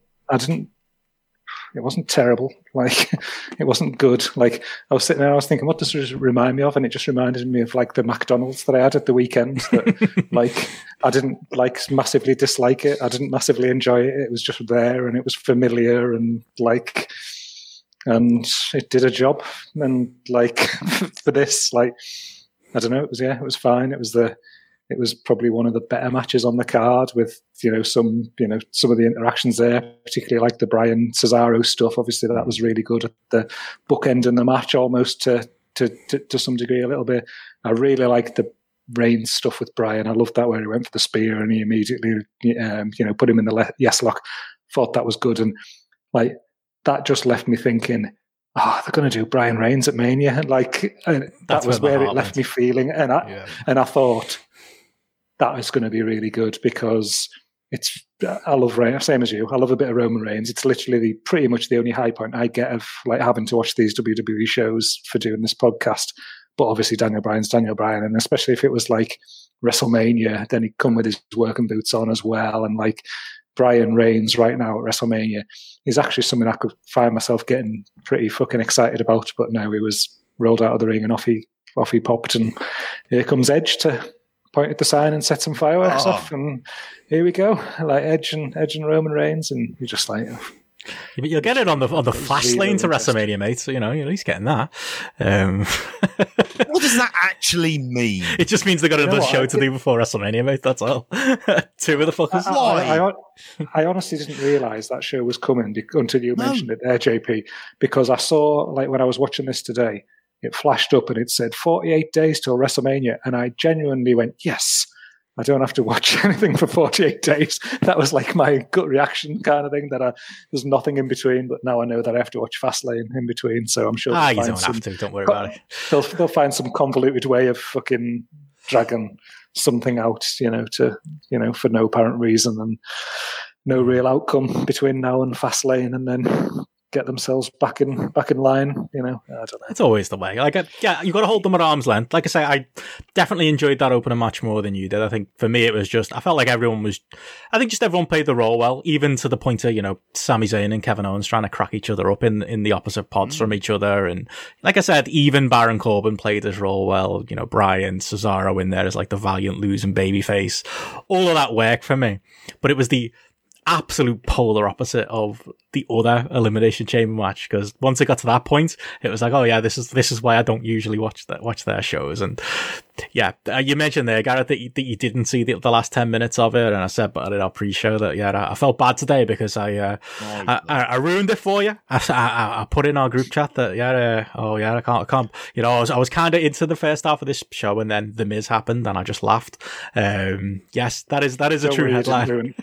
I didn't think I would. That just made me laugh, to be honest, because that's where I am with WWE at this point. We can't sit here and seriously analyse the WWE product in 2021. It is what it is. And honestly, you might call me mad for staying up till 2:30 in the morning to watch this thing, but it felt worthwhile for the hearty belly laugh I gave at 2:30 in the morning when the fucking Miz comes out of all people to cash in his Money in the Bank briefcase after the whole thing was basically to explain to you, Gareth, that Lashley and the Miz did the deal.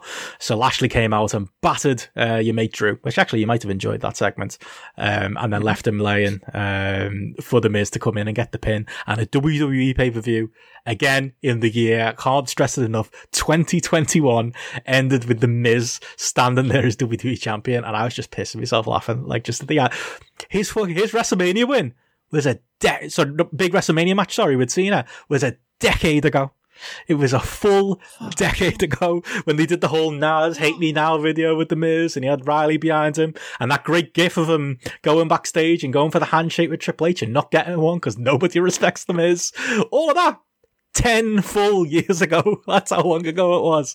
And the WWE, who have spent more money than any wrestling company in the history of the world in talent acquisition, end their pay-per-view with the option for doing this angle and the obvious reason is that they're going to have the Miz as champion. He's going to lose to Lashley, which will be part of their deal. And then, your mate Drew gets his big WrestleMania moment, Gareth, so you get to look forward to that. But the choice they had for that role was the Miz.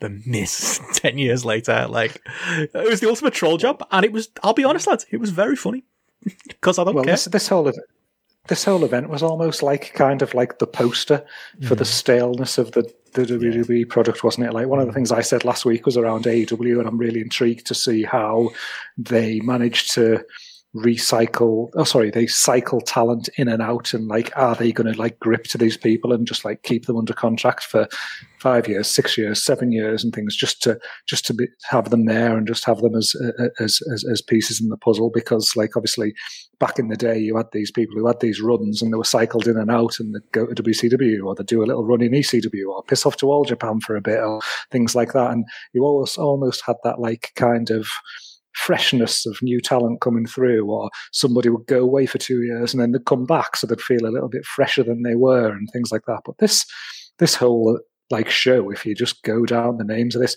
like, I saw something on Instagram and it was like, it sort of showed about 20 of the wrestlers, and it showed them from 10 years ago and now, and they were just all in WWE 10 years ago, and they were all there now, and they were like pretty much on this card. That just got me like going with this, and I was like, even looking, I was like, who's fresh on this card? And I was like, oh, Baron Corbin's fresh. And then I looked and he was like He made his main roster debut 5 years ago, Baron Corbin. Like, yep. I was thinking, like, what's that comparable to? That's comparable to Savage Steamboat at WrestleMania 3, and then Savage having that match with Flair at WrestleMania 8. And you think, like, how much, like, ran through in that period of time of, like, Savage's career and everything that changed in the industry to that point. Like, Ted DiBiase's run as a whole, as the $1 Million Man, was 6 years, all the way to the end of the IRS run. And you're like, Corbin's been there 5 years, and that's kind of like one of the most fresh people on this. Like, it just, I think, you know, it's definitely part of the problem that in these matches I was just watching people do stuff, and it was just like him and him again, like, sort of thing. And yeah, I think it was in one of the matches they were talking about, you know, Randy Orton and, I don't know, Kofi Kingston, like, they've had this ongoing feud for 10 years. And like, I was just like, really? And you expect us to be fucking remotely invested in it at this point? And this is like one of the main matches on your main pay-per-views in a gimmick match that's got zero heat behind it and it only exists because it's on a pay-per-view called Elimination Chamber. So February, mate. So as a consequence, in February, there has to be an elimination structure in one of your buildings for wrestlers to wrestle in, and not even really use the structure that much, to be honest. They sort of come out of a thing in the corner, and apart from Cesaro doing a couple of pull-ups and somebody maybe just getting whacked into the side once or twice, it was just some lads wrestling in the middle of the ring. Really, you know, there wasn't like a great deal of consequence going on with the torturous structure that they'd built around them, you know. So it was for me. This was, I don't know. It just said stale. That was the way. That was the thing that just stale talent, stale gimmick, you know, stale promotion, stale booking, stale environment. That environment is a drag as well, isn't it? It's got more Black Mirror by the fucking day. They appear to be getting bigger and bigger, these heads, and it's just like a kind of dystopian wrestling nightmare. Yeah, I'm completely with you on that about the staleness. I was just like looking at the main event, like just looking at that second chamber match and what they were building up as all the big stars. And it's just really a lot of people that they've tried to push and they've never really succeeded in that any kind of like sort of meaningful crossover way. And I put Randy Orton firmly in that category as well, as someone who's known by wrestling fans, but we didn't all go mad for that film he did with Ed Harris, did we? No, that kind of disappeared off into the ether. So like, it is so stale. And like, I was thinking as well, like just the whole Elimination Chamber, like they're talking about like the bulletproof glass and stuff like that. It's like, I've just bought an A2 picture frame that looks like it's fucking sturdier than some of that. It breaks every time as well, doesn't it? It's hilarious. It never looks like staying like, but it's just brittle. I just expect it to break every time as well. And it's just the unnecessariness of it. And it's the fact that I suppose, you know, when you think of its main competitor in AEW, which like, admittedly, it's going to be doing an exploding death match. I'm intrigued to see how they're going to do that. But at the same time, like, there is the idea of they've only had that one cage match so far. And it had meaning to it. And something actually I still remember, and that was like a year ago. I think they were all promoting it. It was literally a year ago this week. Whereas these things just don't mean anything. The steel, the structure, and I hate that word structure as a result of them repeating it. Like, it's just meaningless, isn't it? It's just fucking Lego. It's just wrestling Lego and throwing stuff out there. You build something wacky. Yeah, why not? Let's put it on a show. And it's just so lazy, and it's fallen into these kind of traps where the gimmick dominates the pay-per-view. And you can kind of wonder whether or not there's a lot of decline in their kind of business and interest since they went down that route where matches didn't sell. They didn't think characters sold, but they still just believe that this brand sells. And I think looking at this show and looking particularly at that main event, it's an idea of actually, when you focus so much on thinking that the brand sells everything, look at these lot. There's a whole load of people there. Gareth says it. Would you have any of them there? Is Kofi there because they want to, again, like I said about them not trolling fans as much with Corbin, Kofi's there to lose to troll fans who loved the Kofi Mania stuff last year. For good reason. Because he's an engaging human being of a character that you can show a bit of interest in. And guess what? He can fucking wrestle. So it's worth going with him. Where's Big E?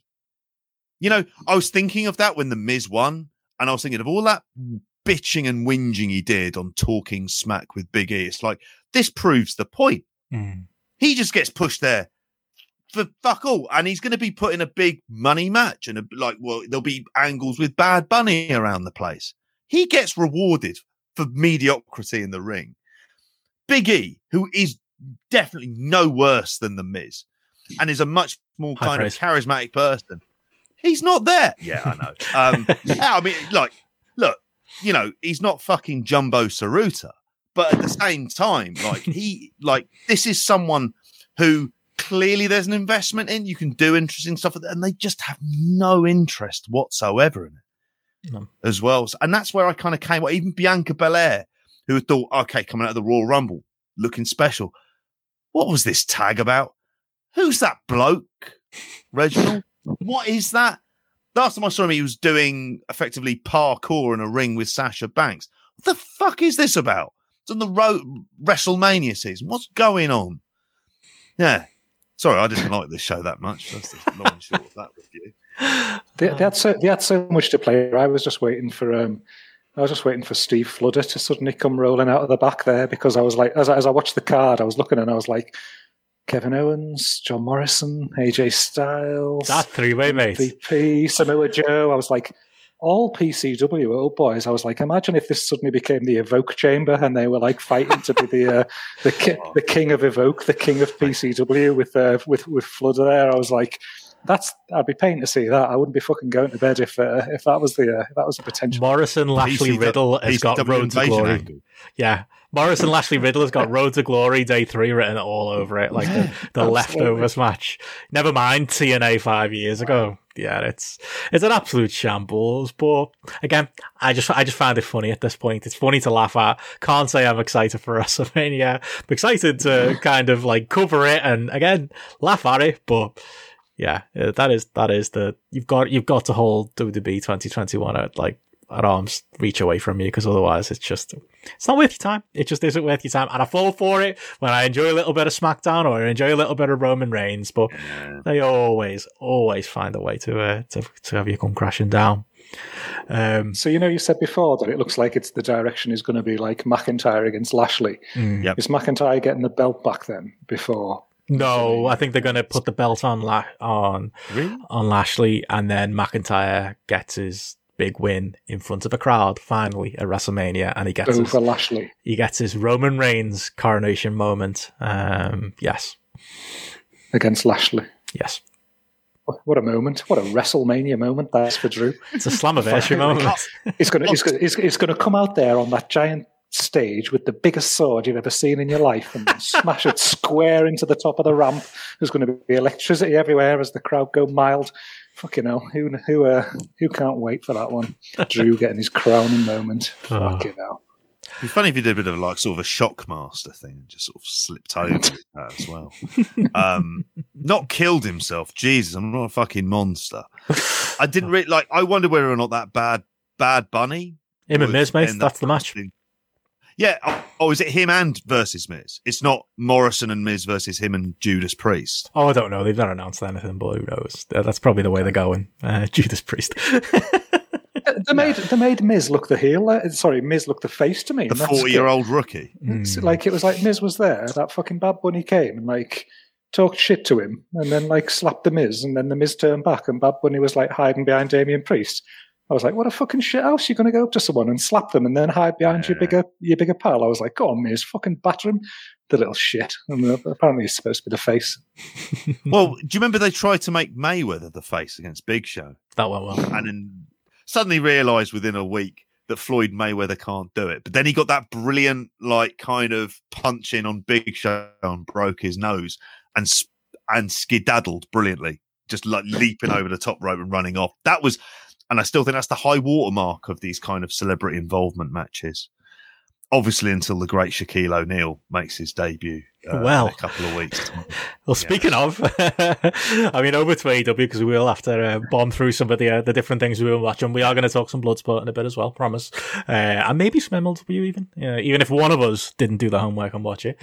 And you'll be surprised to find out who. On the AEW. Oh, shit! Zaki's reign. Oh, sorry. You're all right, mate. Still sound well there. Fine, no. On the AEW front, I found it interesting actually, Garrick. Before we talk some Dynamite from last week, you were saying put up some stats up on Twitter this week of like, we have a good time having a laugh at WWE, but genuinely the run that AEW have been on as far as having like really good TV matches these past few weeks, like I hadn't realized. Like basically, what we're saying, there's a match every week that hits at least 3.75 stars these last few weeks. Every single week since the turn of the year, apart from the 20th of January show, every single week there's been a match that's been like 3.75 on average or over. So you had the Omega Phoenix match. Week after you had Darby Allin Cage. Week after that you had Dax Howard Jungle Boy. Week after that you had Kenny and the Good Brothers against Moxley, Pac and Phoenix. Week after that you had Omega and Kenta against Moxley and Lance Archer. Then you had last week the Rio and Serena Deeb match. And like, that is just like, it's just fucking unprecedented.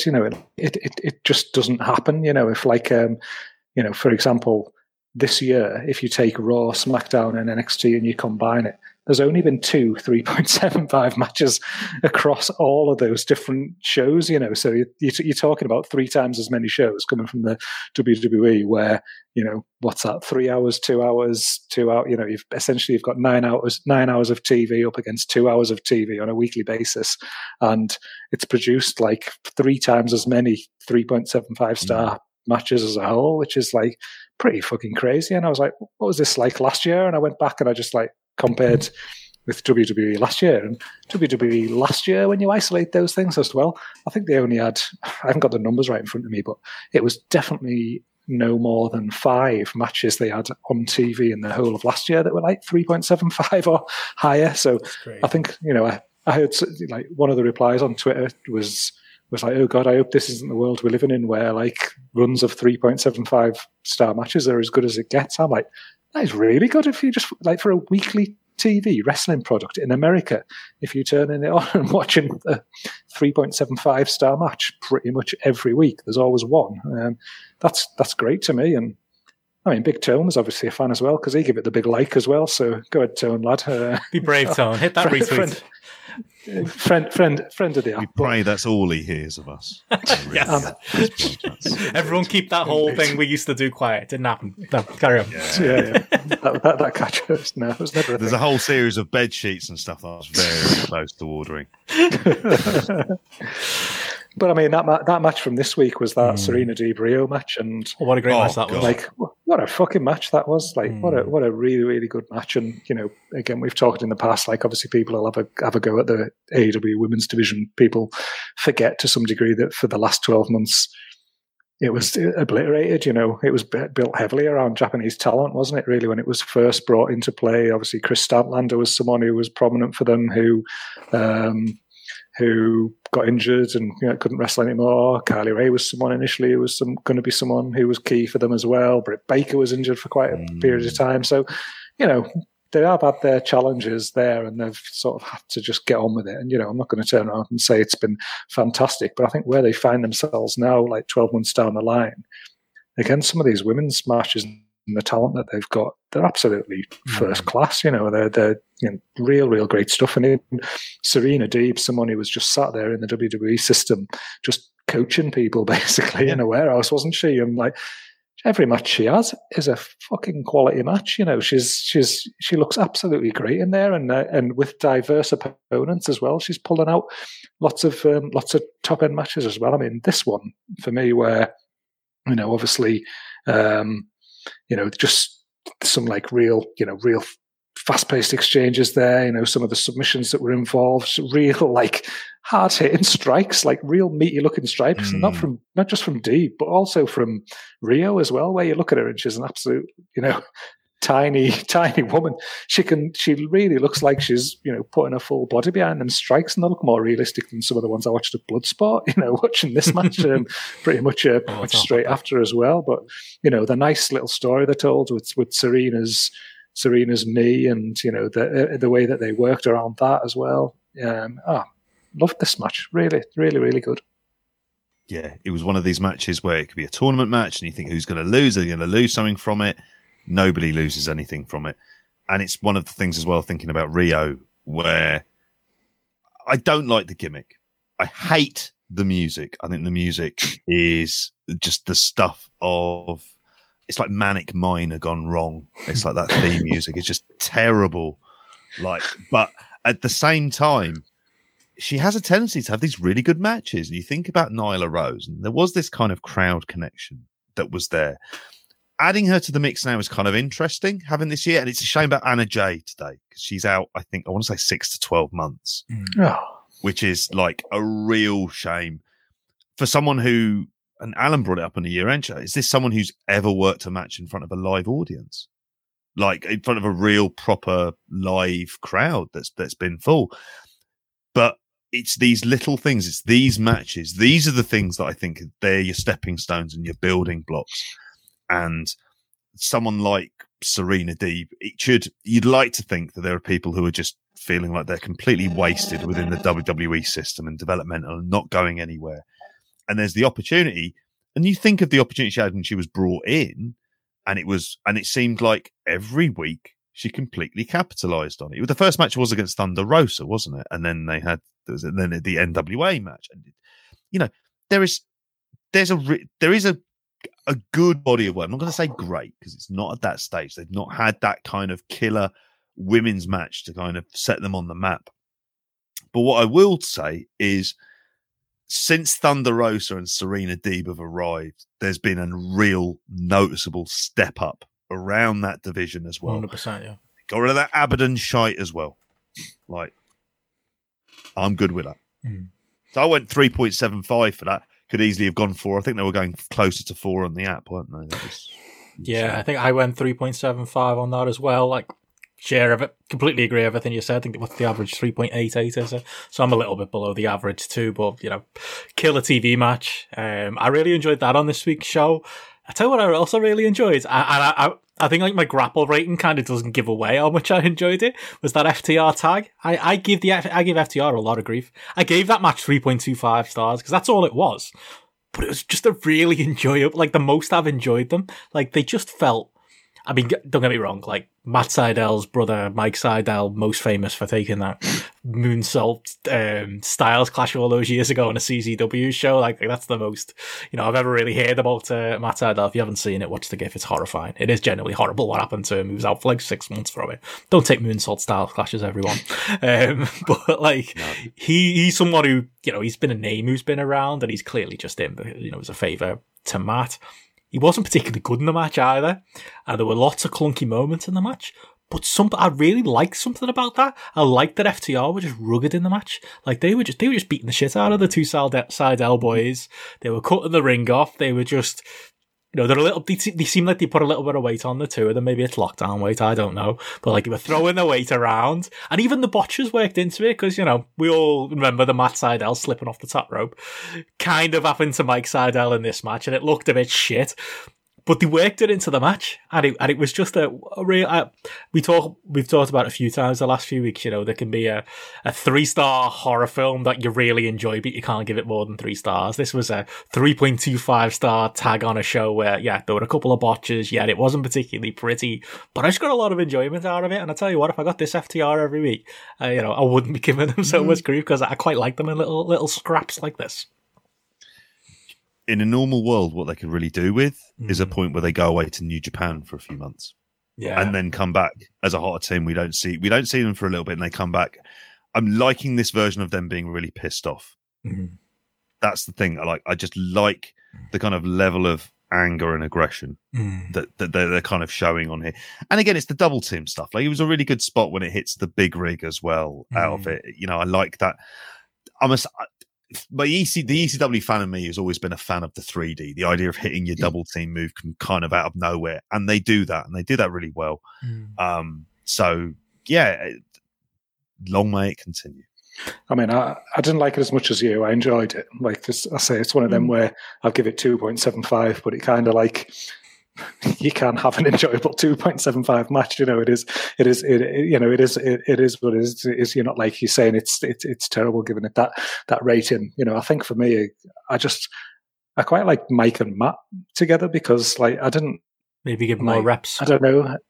Yeah, I just don't. I didn't see the value of having Matt Sydal in there, but like him and his brother, they had the same gear up, matching gear on, color wise and things, which I always like from a tag team point of view. And I just thought, yeah, these are two guys actually that you could stick in a match here, and they could have quite a high energy, quite interesting match with a few different people. And where this one just got me going was, I was just thinking in my head, like, oh God, wouldn't it be good if it was like WCW, NWA, where you used to have the US tag titles? You know, if they just had some TNT tag team titles, if you think about how many tag teams they've got where they are genuine tag teams, and you've got people like Private Party and you've got people like The Acclaimed, and they're not ready for the big belts, but there's something there underneath that gives all these tag team matches just that little bit more meaning. I really, really think they should be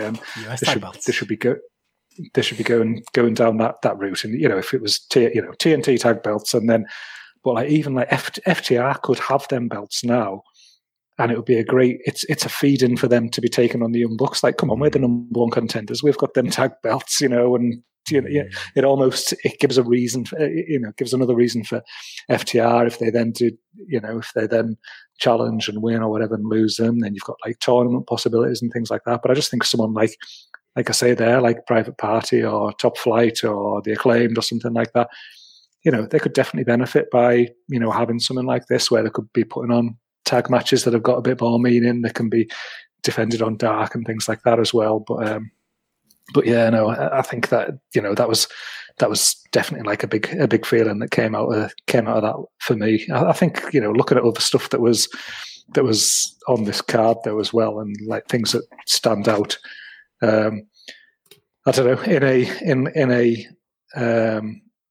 in a positive way again. I think just that main event for me. I think just these wild brawls that they're currently having. I think any time they like the Butcher and the Blade are in there for me. Like I've said it before, they're almost to me they're like the hidden MVPs of Dynamite. I think anytime you put them in there, it's always certainly during COVID as well. Yeah, it's always a good match. They always bring like loads of energy, and it always just feels a bit like wild, and anything can happen and things. And then obviously when you're throwing like, Phoenix and Eddie Kingston, Lance Archer at the moment feels like he's on the absolute top of his game. Moxley as well. Just this combination of people that just feel like absolute gold at the minute when they're when they're going against each other. And it wasn't a classic by any means or anything. It was I give it 3.25 on the. It's averaging out at like 3.58.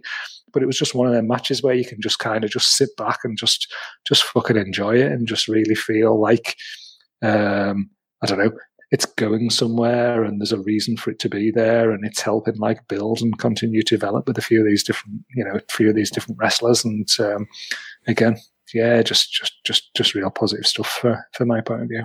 What do we all make of the post-match angle then? We're getting a death match. Kenny and Moxley.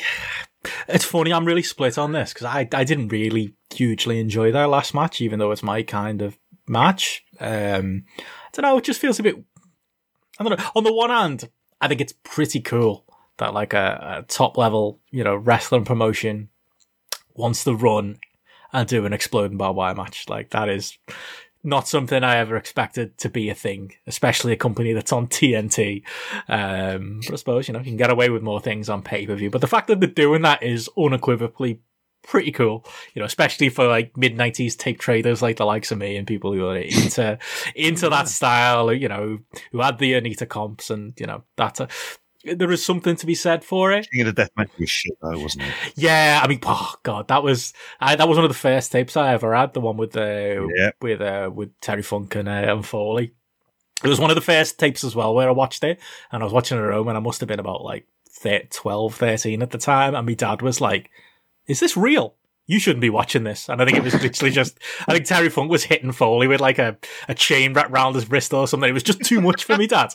Like, he was convinced like that. No, this isn't the type, you can't be watching this. And he made me turn the tape off. I did eventually see the whole thing through. And yeah, you're right, JP, it was shite. And only really explained once you actually get Foley's book and he talks himself about how shit the explosion was in the main event and all of that. I was one of them people. So I kind of like, there's part of me that's interested in it. There's part of me that feels feels a little bit try hard. I don't know if I've got the appetite for another Moxley Kenny Omega deathmatch style match. I don't know. There's something about it that just I'm not. Yeah, I don't think we needed it again. I don't think it has to just give me screwiness. Yeah, it does. It does. I can't put my finger on what it is because I should like this. I should be excited. How can you not be excited for this, Benny? And I'm really excited for it. Like if you'd have said this on paper, I was going to say, if this was on paper, I'd be thinking like I was going to be raving about this, and I'd be like moaning, why can't they go out there and have a proper wrestling match? But I'm really excited for this because I just kind of get the feeling maybe I need to get on board. They both really want it, and I'm just like, again, maybe I was just. From watching Mox on that Bloodsport show, which we'll obviously talk about, and just feeling like him doing things that he just really wants to do and he just really enjoys doing. And it was written all over his face how much he enjoyed doing that on Bloodsport. And you just get the feeling this is something that he's desperately wanted to do. And I've just got no doubt in my mind that two people of the caliber of them two are just going to go out and just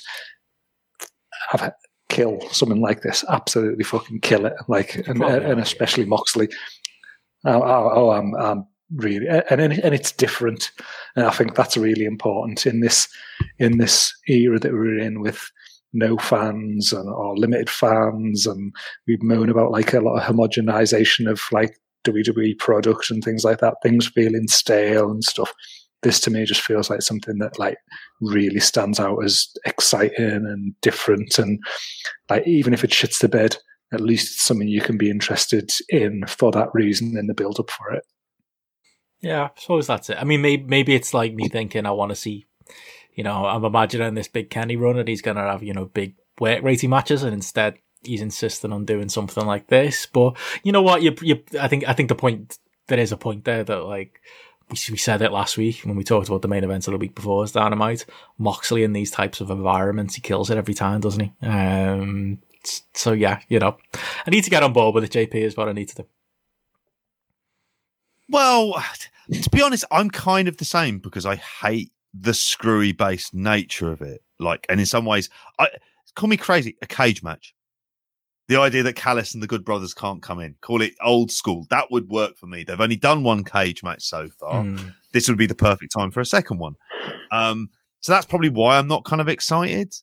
But I did enjoy Kenny Omega's segment in a primary school when he's talking about how him and Chris Jericho popped New Japan Business. I laughed at that because as much as that kind of annoys people about Kenny Omega, there's a kind of wackiness to the sense of of humor that I can kind of appreciate for that type of stuff. It's just like an odd gag that he's there reading, sort of killing the business and the rest of it. Like there's this, and this is kind of like where I stand for them going to kind of Revolution, is the stuff that I'm not massively into. It's not like it takes up 45 minutes to an hour's worth of time. I'm not that like Sting and Darby Allin, for example. He took the powerbomb and I went, oh, cool. And then I moved on with my life. I just thought, is that safe? Steve looks happy. Let him go. Yeah. So, and I thought that was good. Yeah, but it's not. It's there. It's there. It leaves. It goes away. They tried to tell me about Jade Cargill again. I don't know, other than she plays basketball. Was she a basketball player? I ask this question every week. Who is she? What is she doing? What is her connection to Shaq and wrestling? Do you play basketball together, mate? We got the answer this week. All they do is have Shaq talk about her. So who is she? You having an affair with her? Is that the I was going to say, is that the implication of the shagging? Like, is that what we are? Is it? I tell you what, I love this. I love this because I was just getting it's that kind of relationship, in which case, fair play. How about it? Sorry, JP. I'm talking over the top of you there. Sorry. It's fine. People are used to it. You need to hear that. No, I was just getting big Mr. Perfect vibes, and I was thinking, like, wouldn't this be awesome if, like, next week, after she's done basketball with Shaq, next week we see her at a dartboard with Phil Taylor. She's doing, like, throwing a few darts with Phil Taylor. Week after, she's with your favourite JP, and she's knocking out a 147 with Cliff Thorburn or something like that. Mrs. Perfect, that should be a gimmick. I could go to... The problem's going to be, and we all know this, what is she going to be like in the ring? I have no expectation of Shaq. If he doesn't fuck anything up and delivers a better splash than what Snoop Dogg did, I'm kind of fine with that. But she's not going to come in and be like, I don't know, like the first time Kurt Angle wrestled, where you just came in and looked at this guy and saw his presence and went, whoa, oh, he's special, isn't he? And he's kind of already, you knew it from day one. I don't have this with her at all. It's just bizarre. It's just like all of these people talking what it is. I feel like Homer trying to remember his dream where he invents something that basically is going to solve all of their financial problems. And in the dream, he's going, can I have a look at it? Can I have a look? And nobody will ever show him and talk to it because it's a dream. And then Marge wakes him up, which makes him livid. I feel this way watching Jade Cargill. I don't know why I should care. Baby showers notwithstanding and the rest of it, which I'm hoping that's the last time we see it. You've got bigger things to worry about in a kind of literal sense as well. But even, I will say this, like as much as I've banged on about a Jade Cargill segment, much more than any podcast sensibly should do, I don't find it offensive. I don't find it like, it doesn't upset me by watching. I just go, well, I'm not as invested in that. But it's fine. It's celebrity shit to pop a big rating and it keeps your corporate television partner happy, as it should do, given that seeing as they're giving you 175 million over 4 years. Like, you know, it's, if that's the trade-off is putting Shaq on TV, it's fine. I don't understand the reasons for this match to exist other than Shaq's having a match. Yeah. Why can't he crush Peter Avalon? Does it matter? Because Cody's got to get involved. Cody? Yeah, you know. Actually, it's just Cody's ADHD booking, isn't it? That's what this is. Why is it still a mixed tag when Brandy's not involved? It just is because Cody, you know. Yeah, it is one of the few negatives, I think, of their TV the last few weeks. But I'll be honest, I got a kick out of the basketball segments. I kind of liked it. I'm expecting it to be bad, but I'm hoping it's entertainingly bad. That's kind of... I think that's the high watermark we're going to get out of this, but I'm actually kind of hopeful that it's going to be like that. I've got trust in the process. I'm just quite intrigued by Jade Cargill. I can't wait to see her in the ring because she's so... obviously the shape she's in is incredible, and she's so unique and stand out has been a bit different. I'm just intrigued to see what she can do and and how she can go, because she's got such a standout, unique look that if she doesn't completely shit the bed, and say if she's even remotely passable as a wrestler, then you look at that and you think, fucking hell, actually, you've got something on your hands here. She's got that star quality about her that you think a year, 2 years down the line or something like that, it could be just that unique female wrestler that might, you know, she's got that look to me that she could cut through to the mainstream, like, you know, massively more so than your bog standard good women's wrestler, you know. So she's, it's intriguing, definitely. I think you referencing that Kenny Omega reading the book segment, like I was the same as you. I really enjoyed that. But one of the real highlights for me on Dynamite at the moment is Alex Marvez and him just turning up wherever Kenny and Don Callis are, and that's like, what are you doing here again, kind of thing. And Marvez just appears from nowhere, and it's just this is some of the stuff I love about AEW, is just these small little, almost insignificant things that they just get over. It's, you know, it's almost like BTE stuff, isn't it? Really, kind of thing that's bleeding through to the main show. But just this thing that they turn around and Marvez is there for no apparent reason, and how the fuck's he got here, and how did he even know we were there, and stuff like that. Like, love that. He's won me round. They found the perfect role for him, and it works. And he's been doing it now. Do you remember that first pay-per-view and how nervous he was and how bad it was and how anonymous he was? Seeing them stick with him is like, and we would have said, look, you just can't have him on there. It's just not cut out for it.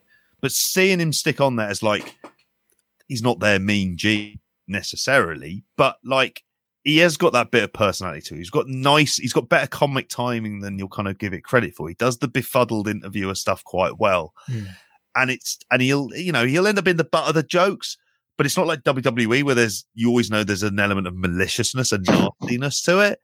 There isn't this. I don't think there is this with it here. Like, The only thing I will say is, like, it does feel like they're just trying to get the money out of him. Like, he's probably on like $2 million a year or something because of that initial contract he probably signed, and they're just trying to get whatever use they can get. I can't imagine he is making a penny back of whatever they're paying him. But yeah, in these comedy type stuff, he is, fine. That's probably as far as I'd go. If I was Tony Khan, I just wouldn't be paying the lad, but it is what it is. I was going to say, on those little points, a couple of other things I did enjoy in the show. I did enjoy like the continued build of Hangman Page and the Dark Order. Them being his true friends, coming out and saving. I thought that was a nice little segment at the start of the show. I'm still intrigued where that goes. I could do without the Matt Hardy involvement, but it is what it is. But yeah, that I'm looking forward to. The Sting Derby stuff is ticking along nicely. I the only thing I would say is it does feel a little bit like, and it was shown in the TV rating this week, like we keep saying, this pay-per-view needs to come. It does feel a little bit like, I almost feel bad because, like you said at the top, Gareth, they're doing great TV matches every week. How often do we say big negative things about AEW? We don't. It was a little bit disappointing to kind of see the ratings come in this weekend. They're still in that 7,000 range. NXT was creeping up on them. Fair enough, coming off a very good takeover that even we gave credit to. But that does give me a little bit of concern. I'm hoping, as we get closer to the pay-per-view, maybe it is just that. It's that, oh, come on now, lads. Let's get to the end point here. Let's get where we're going. The Sting angle being, an ideal example of that. Maybe it's a bit of lethargy rather than, outright people thinking the show's bad. But anyway, yep. Anything more on AEW from you guys? Well, we should talk the other stuff we were going to talk before we go. Just a couple of other quick notes on things we've watched. And yes, one of them is Bloodsport. I don't know if we'd be conjuring to watching it this week, Gareth, after our talk last week. I'm interested actually in what you thought of this, because I will say about Bloodsport, for me, like if I don't stay up and watch this on a Saturday night, I'm not watching it on a Sunday. There's something about the live kind of experience of watching even these tape shows, because it's funny, these are shows that have been in the can a while, and there's certain things on the show that absolutely tell you they've been in the can a while. But there is something about Saturday night, the grimy underground Fight Club vibe, there's not hundreds of us, but the tens of us on Twitter kind of tweeting along with it and having a good time, and enjoying the super beasts of the world on there, and enjoying the tankmans of the world on there, and your bad dude Tito's. And there is something about it to laugh. And I thought this show was a much better time than the week before's show. Not even like last week wasn't bad. It was just kind of low end as far as Bloodsport went, but this one, there was plenty in the undercard that I enjoyed. I'm not one normally for hard nosed shoot style, so it is going to be more your Calvin Tankmans and your super beasts and your those types of characters that are going to get me into it. But I thought the bigger matches delivered as well. Really enjoyed Rocky Mirror and Simon Grimm on the card. Really enjoyed Jeff Cobb and Tom Lawler on the card, and to his credit, I thought David Boy Smith wasn't as boring as I was expecting him to be in the John Moxley match. Maybe we can get into some of those. It's not like him, is it? I know, I was shocked. But maybe we can get into some of those individual matches. But yeah, I am intrigued. What did you make of it as an overall show, Gareth? It's I can't tell if this would be your type of thing or not. It's the second Bloodsport that I've watched. I'd watched that previous one. When was that? That was a few months ago. Homicide one, yeah. It was Homicide. That was the one. And I enjoyed this one more, definitely. I think the environment helps. It's a great aesthetic. I think the smoke and the red light. Where I love like the spotlight when they're walking back to the dressing room and they're walking up that sort of like main pathway. I think the big issue I've got with the Bloodsport and this type for me is I like it and I really enjoy it when they're using takedowns and they're using grappling and like a bit more elbows and forearms and kicks and things like that.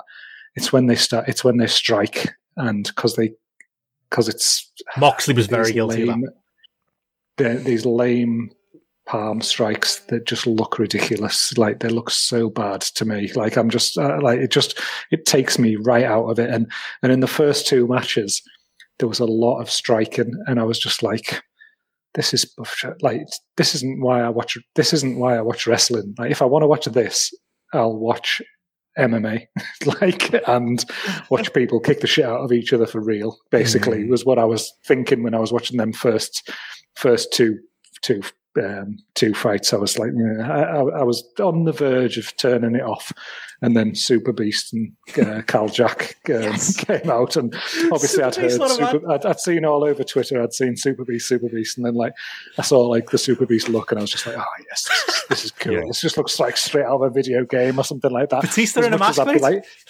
as much as I've been known in this environment, like in the previous match, there was like Nolan Edward in his like proper wrestling gear, and I was like, take your fucking stupid wrestling gear off for Bloodsport. You don't need that hangy bit down coming off your belt and stuff. But then Super Beast came out looking like hard as fuck, and like great mask and like great outfit and ring outfit. So I was like, oh, I'm invested. I'm watching this, and I really enjoyed that match. To be fair, I probably enjoyed it more for Cal Jack, and like they were talking about his genuine wrestling credentials in the match, and I thought that just came through. It looked a bit more of a realistic match compared to the two that had gone before. There was a lot more kind of better grappling and takedowns and suplexes that were coming for him, and I quite like Super Beast's kicks as well, which were a definite palate cleanser after the lame striking that had gone on in the previous two matches. But that one got me invested, and I ended up watching and enjoying the rest of the show from that point on. You've got to, I mean, the only thing I'd say about that, you've got to give Super Beast the win. Like, I know he's basically gotten over as a meme, and he said it there, and maybe it's just my timeline, or maybe the people I follow, but like, everyone to a man seems to be really into, it reminds me of JP, it reminds me, and I said that on the night, reminds you of Pentagon in Lucha Underground, because Pentagon in season 1 was jumped off the screen as the clear star of the show. Unfortunately, the entirety of season 1 had already been recorded. So we literally had to sit through another 20 episodes or whatever it is before we finally got to season 2. And it was like, okay, we can reset now and we can actually push Pentagon. And it feels like that a bit like Super Beast. Although I would say, you got Batista in a mask. Like, why is he losing? He should never lose. That's a hard. Batista. Yeah. But it did feel like, I think if they'd known that he was going to be the one that caught on, not against Cal Jack, he was, like you said, God, I think he was very good in the match as well. I think they didn't know if he'd have caught on. Because that's the match. Super Beast and Calvin Tapman. That's my WrestleMania weekend dream match at this point. Like that, I just want to see them two exchange bombs. Like that's all I want out of WrestleMania weekend at this point. But that is, unfortunately, the problem when you do tape in advance. It's one of the massive problems, and they've missed. I'm not saying they haven't missed out on it, because there's a kind of these Bloodsport shows. It's not like it's every week, is it? No, they're going to happen so sporadically, and they will have realised. Oh, hang on a minute, we've got a bit of good feedback to the old Super Beast, Chris, as I like to call him on Facebook. What's he do for a living, JP? I haven't called. Well, I sent you a photo. He looked like he's a fucking scientist, or else he's making meth. In which case, good luck to him. Breaking Bad, like. Yeah, it's not the route you should go down, mate. Would explain for it, though. Hard as nails dealer, though, wouldn't he? But anyway, I'm completely conjecture. He might be a scientist. He may not. That seems like there's a pretty broad scope for what his occupation is. It's a science but experiment. I came out of it all like justice for Super Beast. And don't get me wrong, I don't mind Cal Jack for that, but I did come out thinking, man, that's fucking scandalous the way he's been treated. I mean, I was going to say Birmingham 6 was treated better than him. I'll tell you who did get treated well, Rocky Romero. Like, I was just laughing. Like, he's the man of 2021. Every promotion in the world, including your favourite, JP, that we might talk about in a minute. Everyone's booking Rocky Romero because everyone wants that New Japan connection. That's purely why he was on this show. But I thought that was one of my favourite matches of the show, him and Simon Grimm. Like, I don't rate never rated Simon Grimm, back to the WWE days. But I thought that I enjoyed that, like, they can use him and, get Rocky Romero to come out. He used to be known for doing like the kickboxing kind of style. Him and Samoa Joe had a great match. ROH Gold is the show where they basically just had the kickboxing fight, like an exhibition and a bit of grappling. It was very Bloodsport, to be honest. About the Pitbull days? Yeah, back in the Pitbull days when he was like, like this, you wouldn't know it now, but he was like the sex god Rocky Romero. How times have changed. you know he's going to turn up on Impact, don't you? Oh, it's coming. That seems completely. I can't believe he hasn't already, to be honest. Yeah, but I love that. Jobs for the boys, innit? It's probably suicide. It's gonna happen. Yeah. But yeah, I like that. Like I said, Chris Dickinson, JR Kratos, so that was a decent heavyweight scrap as well. I just think overall, I feel like the quality of the matches was just above the level of last week. I mean, the things like for me, some of the things that stood like. Obviously, I mentioned that Super Beast Cal Jack match getting me into it, but the Alex Coughlin Royce Isaacs match really got me into it. There was some lovely takedowns in that match by Coughlin. Like Isaacs just got massive bonus points for me just for whacking on the Texas Cloverleaf because that's just like my favorite wrestling hold. Like so, as soon as he did that, I was like, "Yes, go on, lad!" And then as Chris Lay was tagging me on Twitter, winning with the skull end for the tap out at the end there, not letting go, not a moonsault in sight, actually taking it through to the win. So that was good. But yeah, same as you, like the Romero Simon Grimm match, I enjoyed. I like the start of the JR Kratos match with Dickinson. I just like the kind of like speed and intensity of Kratos at first. I was like quite surprised by it, but I don't know. That match was one that sort of like tailed off for me. But I think it was when you got into that Lawler Cobb match as the semi-main, where to me there was like a visible step change there, and it was like everything looked a cut above what had gone before, and it had that added look of realism. I think it had the little transitions and things like that were much more smoother. Obviously, Tom Lawler knows what he's fucking doing. Yeah, it's a real fighter against an Olympian. A professional fighter against an Olympic wrestler. And I know Guam's probably got about as many people in it as fucking Workington or Still something made like it, though. that. So who knows? If Workington was a separate country, I might be an Olympian in wrestling or something like that. But he still went there. But yeah, that was one. I just really liked. There was that spot where there was that Northern Lights suplex, but Lawler just kept hold of the choke. Like that was great. That was such a fucking cracking spot. And then just some of them Germans again. They looked like they were struggled for and legitimately hurt, and then again just with the finish, like that full Nelson, it looked like a full Nelson that was going to break your fucking neck. It didn't look like a stupid professional wrestling move in the middle of a fight. It looked like a move that would literally crush your spine, kind of thing. So yeah, I was totally on board for that one. Lawler was well up for that. Like that was entirely his idea. I love Tom. How can you not like Tom Lawler? He's so much fun, and I want to see him. I did that on my TW streams, and JP can attest to it. Jack Swagger binned off from AEW. Just give that spot to Filthy Tom. You want an MMA fighter? That's your guy. Like I want to see Tom Lawler in New Japan. I want to see him in more places. He's so great. He is. I always think the thing that just slightly works against it's not he works against it. He's just come very late into wrestling, hasn't he? Kind of full time. He's come in like sort of 38, 39. So but he's such a good character. I mean, you would have seen this if you MLW the week before when I did my homework. He was great. He was great fun doing commentary on Filthy Island. He's like an entirely different persona to this one here. I'll never not enjoy him. And I think even in New Japan, he kind of made that, as soon as he appeared on New Japan Strong, like he just felt like someone who should be there, who would know the little things to do. Because I think it just comes naturally to him, and he's followed enough wrestling to get this as well, where he understands how to do those little things by getting the crowd engagement. I'm thinking of the not exactly well-attended Blackpool ballroom. We saw him against Jeff Cobb. We did. Tom Lawler, Jeff Cobb. Saw him against Jeff Cobb. Yeah. Oh, yeah. He was MLW champion. Jeff Cobb was Ring of Honor TV champion. It was like, there's 5 of us who are completely fucking... Yeah, there we are. Where Jeff Cobb photobombed that pic. We didn't ask for him there because we wanted the pic with Fludder. That is true. And then all of a sudden, It was like, he goes, come on, Jeff. And then he comes in, does that. And it's like, well, that's great, you know, but ultimately, you know, we're here for Big Steve.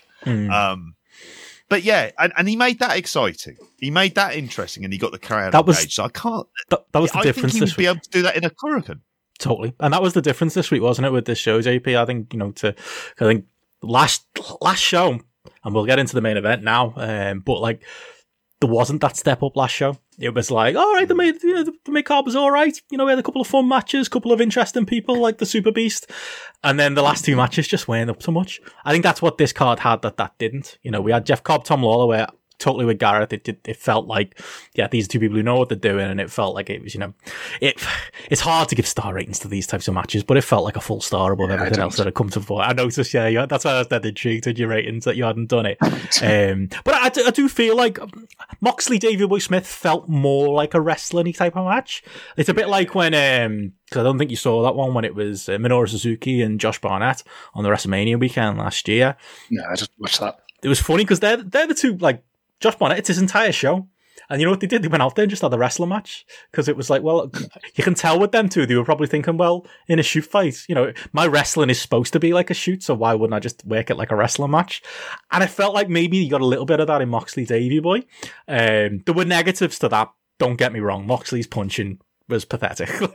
And you said, you know, you mentioned strikes earlier, Gareth, and I know Chris Glenay, who's getting a lot of shout outs today, I was quite vocal about that on Twitter as well. There was like a headbutt exchange that wasn't the best either. But there was something I liked about it. Good like Chris. Yeah. There was something I liked about it though. It was just, you know, we said it on the AEW review. I just love this idea of Jon Moxley, ex-WWE wrestler, who's just traveling the world doing whatever the fuck he wants. He wants to go and that was another WrestleMania weekend thing. You know, he turned up at Bloodsport and watched it as a fan. We should have all known this was coming from that moment when him and Regal were watching from the stands, like it was like an ancient gladiator battle in Roman times. Like, he was always going to follow this path, and he just looks like he's having the time of his life out there. So even though the match might not be perfectly technically sound and might be more pro wrestling than, you know, what Bloodsport is supposed to do, I had a fucking great time watching it. I didn't expect to get that pulled into a Davey Boy Smith Jr. match. I think it was purely just Mox. It was purely that. It was purely that maybe the fact that he didn't know what he was doing kind of added to the charm. He came across as like this scrappy dude in the back, just someone off the street who'd come in for a fight, like from UFC 1, or like, you know, in the Quest, he'd be like the, you know, the street fighter who's trying to, you know, take on the Taekwondo champion or something like that. He made Davey Boy Smith interesting. I gave it 3.75 stars on Grappling. For a shoot style match, that's basically 5 stars, I think. Wasn't totally sold on the finish. We can get into that, but I loved it. I could easily have gone that with him, and like exactly what you said there. Like there were elements of it that just, you know, like where Davey Boy Smith looked more structured and more experienced, and he knew what he was doing, and Moxley looking a bit more unorthodox and things. And you think how much of that is a work and how much of it is not as well. You know, is it him just been a little bit out of his depth? But just when we talk about aesthetic as the whole show, the aesthetic of Moxley, like coming in his leather jacket and his sweatshorts and his little Essex boots, and that, I was just like, that is the look. That is what people should look like walking into this show. He looked like he was just turning up for a scrap, and I loved it. And then fucking Davey Boy Smith comes out in his dopey full fucking Union Jack gear, and I was just like, get some fucking, you know, different gear on for this, especially when you're the main event and you're going up against a guy who looks like that. You know, it was great. And I mean, I referenced it before.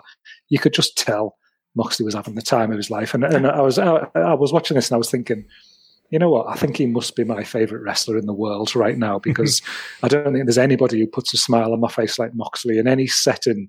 He's turning his hand to these different environments, different styles.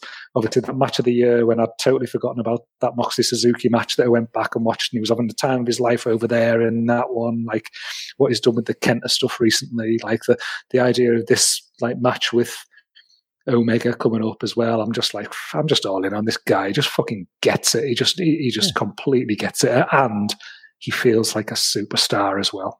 Yeah, love him. And he carries himself like a superstar for this. And you mentioned as well, like even the mini feuds that seem to have always elevated people. The Brody Lee one like kind of really coming back. That mini feud around that kind of was so much better than it had any right to be. Yeah. I mean, let's say the Lance Archer match wasn't as good, but it wasn't like it wasn't really bad. It's like there's none of these kind of stinkers. Whereas if you think of Dean Ambrose, latter day Dean Ambrose in WWE, I have like no memory of matches he would have had probably the last 2, possibly 3 years of that WWE run, really outside of the Brock one, which just made me angry more than anything else. And here's someone as well. And he gets the little things like coming out to Hole, Violet by Hole. Yeah, Violet. Like and it's a great there's tune our as outro well. song. Like, yeah. And so it's like, that's just my shout for getting it in there as one of the songs that we use. But it's really good.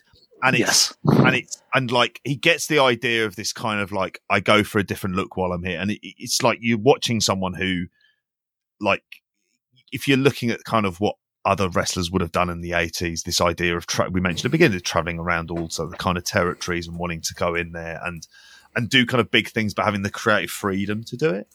And whilst at the same time, he obviously has a very clear control over his character as well, but it's not like, but I think a lot of the bookers are kind of really in tune with what he's going with. Like someone like Tony Khan gets this. Someone like Josh Barnett gets what he's trying to go for here. And you mentioned there about the kind of like unorthodox nature. That's kind of half the fun about him, isn't it? And it's, I'm always surprised, but I don't know why I am surprised at this point when I find myself enjoying his matches. Cause it's just like you think of, you know, like wrestlers of the year. And I remember one of the things I was thinking about when doing the top 10 list was, this is someone who I want to have as like wrestler of the year, definitely up there, but I don't think I didn't have any of his matches in the top 10. And I didn't go back and rewatch loads of them either. And I kind of regret not doing that. But to say like he is the poster boy for the potential of what you can do when you're out of that creative hellhole and you're given the license to it and you have enough natural knowledge and understanding of what works in wrestling and what keeps you fresh and how you do it and how you react to different crowds. You know, thinking of when he did the comedy he wanted to do, like in parts of the G1 when he was great and he was hilarious and it was more delivered like dry lines and stuff like that. This is someone who, when you allow him to have the input, he'll make the material you give him better, because then he'll transmit onto himself and who his character is. And it works. And it's just, yeah, you can see the overall benefits for him from a kind of life perspective. Definitely. And, we've got, him and Josh Barnett, the cursed match to look forward to, coming up Bloodsport. To be fair, there's a bit of anticipation for that now. Will Josh Barnett, the mark that he is for himself, ever put over, a pro wrestler in a shoot style fight? I think we know the answer to that is no.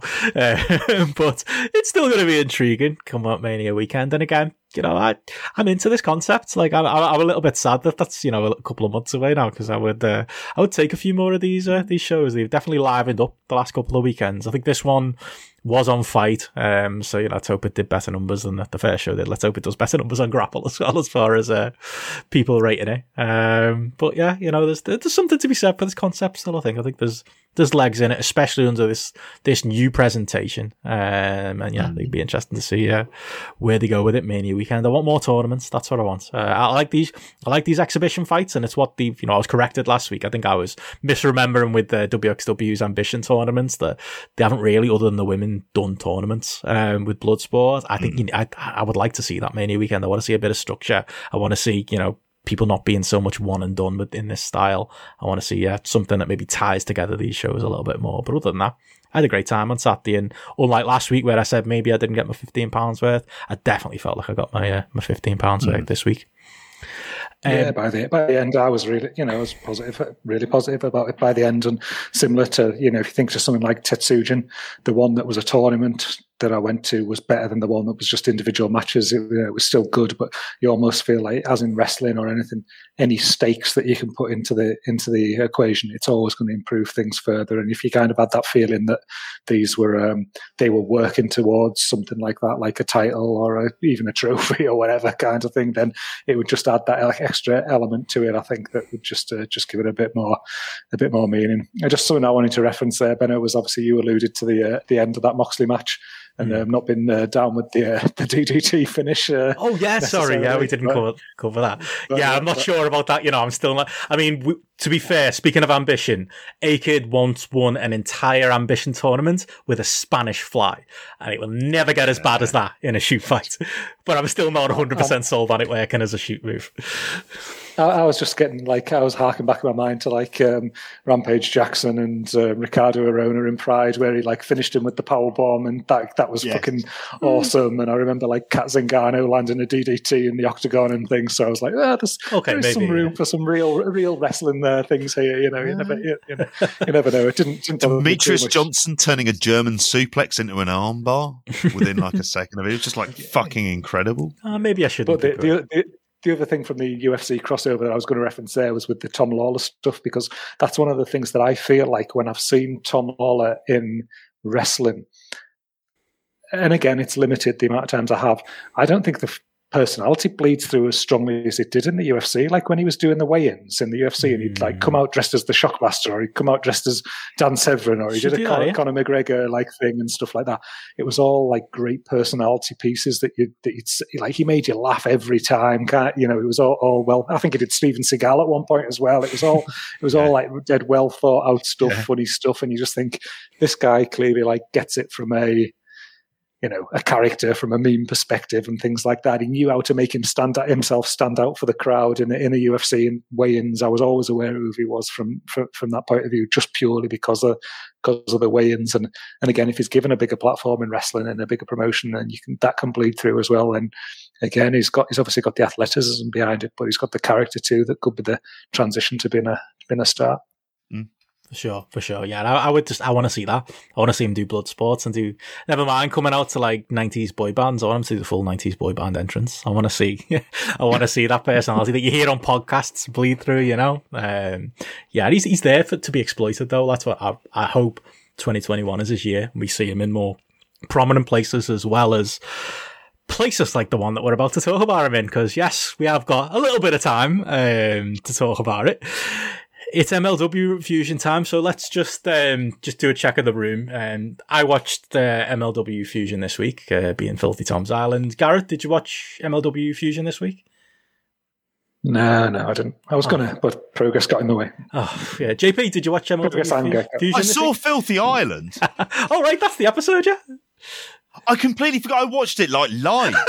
Oh my God! So you have seen it? Yeah, I saw this. I saw it. The whole bit was building to me burying you for not watching it. You've actually watched it and you forgot. Did you actually watch it now, Benno? This is going to be embarrassing. Oh no! Yeah, I did. Then she jumping out of the tree, all the stuff about spam that never made any sense. You know what? King Mo. It was like watching the Gallows and Anderson show, to be honest. It was that's the kind of thing it was. Filthy Tom pretending it's his island, and really it's the Von Erich's island. Him in it, what's the guy in commentary called from, is he from American Top Team? Dan Lambert, who did all that TNA stuff with Lashley a few years ago. He's fucking great. He is so much fun. I'm so glad that they're using him in MLW, because he's got, he was the best thing in TNA that year when he was in TNA, and it was I didn't know he had that, in him, and then he disappeared from wrestling. So the commentary was hilarious. There were some weird points in the show though, JP. I'm glad I can pull you up on this, by the way. I feel like they repeated little segments of the commentary more than once, unless it was the copy I was watching. But there was literally him and the two of them ran through matches twice on this show and made the same jokes twice. That definitely happened. I'm not going crazy. There were a couple of weird production flubs like that, but I suppose it's Filthy Island, so you can't take it too seriously. But I can't remember that specifically. I mean, if you told me the bits of who was it? Alexander Hammerstone wandering around a forest. Was that against Mads Kruger? Yeah, that was the thing. It was just weird. That could have easily been repeated. Yeah, it's a weird show, mate. Yeah, it was. I mean, maybe that's why I did actually get a bit of enjoyment out of this. As far as the show goes, I'm a big fan of Dominic Guarini. I'm glad that they're using him. Like, I kind of got a laugh out of the fact that, like I say, they're doing commentary live, and like 3 of his mates are just sat there on a couch watching the show. That was the audience for this thing. And like you say, you've got people hiding in trees. Zenshi, at the start of his match, you've got Rocky Romero, Speak of the Devil, doing this show and just being bemused by the whole setup and making his entrance through like the weird little entranceway that they had in the middle of a field. It wasn't without its kind of charm. I had a relatively good time watching it. Now, what I will say is that, star rating wise, there's not much happening here, but I don't think it was, it's not even normally that type of show, as you will always say, Jay. You two aren't getting. Well, there was a whole segment where, like, because somebody pulled me up on, and they were right too. I was a big Lucha Underground fan. They are building this Aztec Underground thing. Dario Cueto's got to be coming in. El Jefe. They mentioned El Jefe. I love it. Because he's a real actor as well. You see him like turn up in like regular TV shows and stuff. I'm sure he was in Breaking Bad, and he was in like, there was something else he turned up in, or like an advert or something, but he's just a regular guy making pizza. It's so weird, but he's so good. Curb Your Enthusiasm, that was it. It was Curb. That's exactly what he was in. Yeah. He's so fucking great. If MLW is giving him a route back to wrestling, I'll let everything slide, JP. I will take Lucha Underground. Just takes over MLW. To be honest, I'll take it. I mean, don't exactly love the MSL pretended to be on location looking for Mil Muertes and Savio Vega in a temple. That was it. Sorry, I don't know why I mentioned Mads Kruger. Yeah, it was. It's Mil Muertes and Savio Vega. Did you watch this, mate? Because I'm still not 100% sure. Will Cooling has said. I watched it before then. There's been a lot going on since that point. Now it's like it is all coming back. I swear to God. Yeah. Because it was very like, I watched it as it was on live, and I remember having a laugh at that Lawyers advert again. But yeah, it was very clear they weren't anywhere near it. Just like they're recording stuff on their phone while pretending to be out in a forest. This is when it's just bad. Like at that point, but this is like one of their jokey episodes. Where they're just sort of throwing it away. Like there are things about it, like the top 10 stuff, that I'll always kind of like love about it. The way they just actively steal the graphics from the UFC is admirable in its way of just like repeating it. But at the same time, you're talking about the match rating. So Chris Elliott in the chat just said this sounds like JP's best Chris Kamara impression. Man on location. Fair enough. It was unbelievable, Dano. Mate. Unbelievable. Unbelievable, Jeff. What did you think of King Bo? You can imagine going, Muertes versus Vega. What's happening, Chris? I don't know. I'll see him. Yeah, that's basically what MSL's role was. What did you make of your boy King Mo getting a match with Loki? I didn't realise they were pushing him so hard. The dream match we all wanted: Shoot Fighter Loki, or Low IQ as the graphic said, versus King Mo. I laughed at that. 2.5 minutes? Like it was what it was. Mo shit at wrestling. Like he is. He's not. How many years ago was he Dixie Carter's bodyguard? What was that, like 8 years ago? It's been a long time. Yeah. And he's trained to be a wrestler before then. He's not any good. But then if you're following his MMA career, he was just getting knocked out early doors. It's like the jaw had completely gone. But at the same time, like I think MLW allows him to he scratches the pro wrestling itch. There's no expectation that he's going to be able to deliver a good match. And then they've been building up kind of Filthy Tom Lawler low-key as a kind of one of their bigger feuds for a while. And that's the main match. And it's fine because it's not like what TNA did where they've been like, King Mo's coming in. They're not doing that. It's like, oh, yeah, King Mo's there. And it's like, oh, okay. And yeah, but he's so awkward in the ring. And it's just like he can't adjust to it. And his personality, he's more interesting if you hear him just talking about wrestling, like when he was talking with Dave Meltzer about the Young Bucks several years ago, I think after a big Bellator. I think it was after they did a combined K1 Bellator show. And Meltzer was there because it was in San Jose. He was a lot more interesting then. But I don't think, like, in terms of his future in wrestling, this is really as good as it's going to get. And I think he gets to scratch that itch while basically coaching and teaching MMA at Dan Lambert's gym. And it all feels like it's an extra few quid, hopefully cash in hand. Well, I feel glad that I finished the last 10 minutes of the show tonight just for you, JP. I can't say I'm going to watch next week, but, we've got the review in at least. Sorry, what are you going to say? I'll have the Wednesday daily updates. There you go. I'll make sure to put the so you snuck that in last week, yeah. Happy second class degree day. It's one of them where 221. So. It's one of them where hearing you talk about it as well definitely shows that the value of star ratings sometimes isn't the only metric to use when it comes to watching a show, because clearly you're having a good time watching that for different reasons. But as I'm looking here on the app, and it's like 0.62, 1.77, 0.5, 1.83, 0.69. It's not one I'm going to be checking out for the in-ring, is it really? But you're thinking it's heroes of wrestling when you explain it like that. But it's good. It's good to hear, like, just from an angles and a comedy point of view, and them just kind of just getting it. The fact that it's a bit stupid and things like that in places and stuff like that. There's definitely a place for that in wrestling. It can't always just be about like going out there and having the best matches. It's characters and it's storylines, isn't it? And it doesn't necessarily have to be told in the ring if it's done well.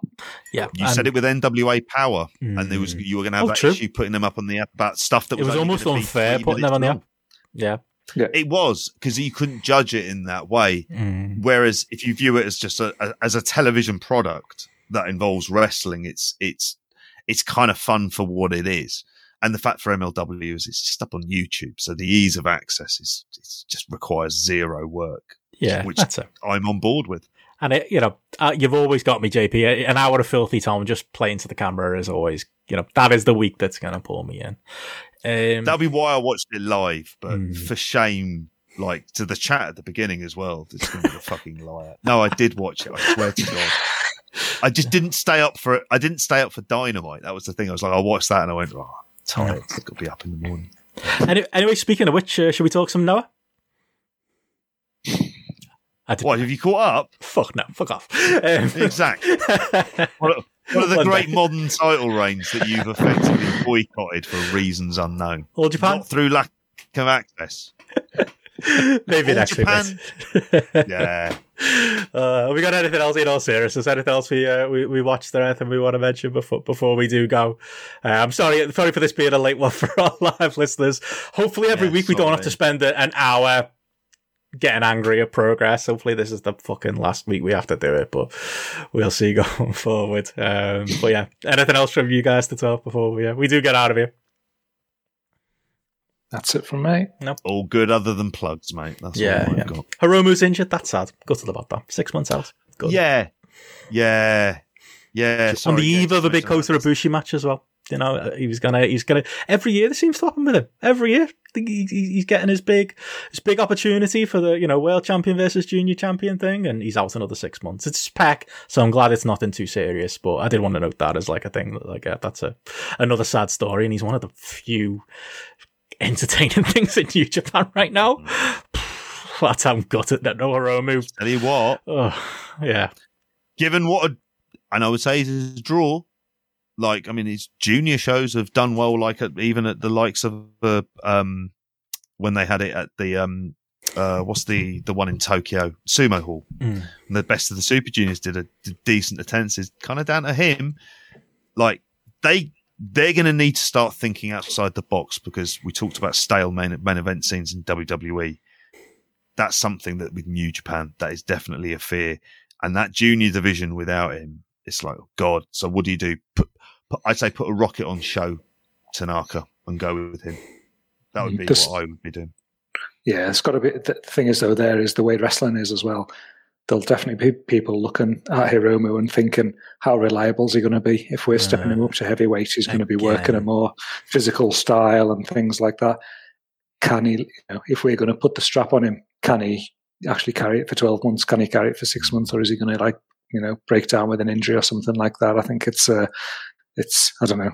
It's wrong, but those doubts definitely do creep into your mind when you get somebody where, you worry about their reliability. Is you going to stick him to the top of the card? Hopefully won't be the case, because, like you say, it's a breath of fresh air that they need. Yeah, definitely. Knowing 2021 Ghetto as well, they're just going to give the spot to Bushi in it. That's what we're getting. Going to get Bushi main events for the next 6 months. Yeah, just a sad note though. Yeah, was worth noting. You mentioned plugs, JP. Should plug for the non-live listeners. You can, especially on big news nights like this, watch us live on our Patreon at our £9 adequately named Brit Rez's Dead tier. Yeah, we didn't see this coming when we named that tier, but anyway. Also, as we said last week, we did do our mixtape episode. I'll just say you have to subscribe to listen to that one. 2 hours of fiery content that we did last week. As I mentioned, it's looking like, and the poll is still got progress way ahead. We are likely doing the rise and fall of progress as our first deep dive. Can't get away from the stuff at the moment, but other than that, there's going to be news updates all week. Friday, me and JP will be doing our weekend show, and at the weekend as well, we'll be doing, and stay tuned, patrons, we will be arranging our first happy hour, we'll just sit around, have a few drinks and take your calls as well. That's all coming up. Other than that, from me, follow me on Twitter at BensonRichardE. Anything from you guys? Download the app as always. Get yourself on App Store, get yourself on Google Play, download Grapple, get your ratings in. All that Follow stuff. us at Grapple app on Twitter. I never mentioned it. I've even started to use the Instagram as well, so follow us on Instagram as well. There you go. I was going to say rate and review us on all those sort of things like the on Apple Podcasts and the like. See if you can move us up the charts. Yes, probably not, but here's hoping. And in all seriousness, as I mentioned earlier, do donate to the Crowd Justice that's doing the rounds at the moment for Emily Doe. You'll find the link to that. I'll be retweeting it once we put this podcast out as well. So keep an eye out for that. But thanks to everyone who stayed up live with us. Thanks to everyone for listening. We'll catch you again next week. Bye. See ya. And the sky was made of amethyst, and all the stars were just like little fish. You should learn when to go. You should learn how to say no.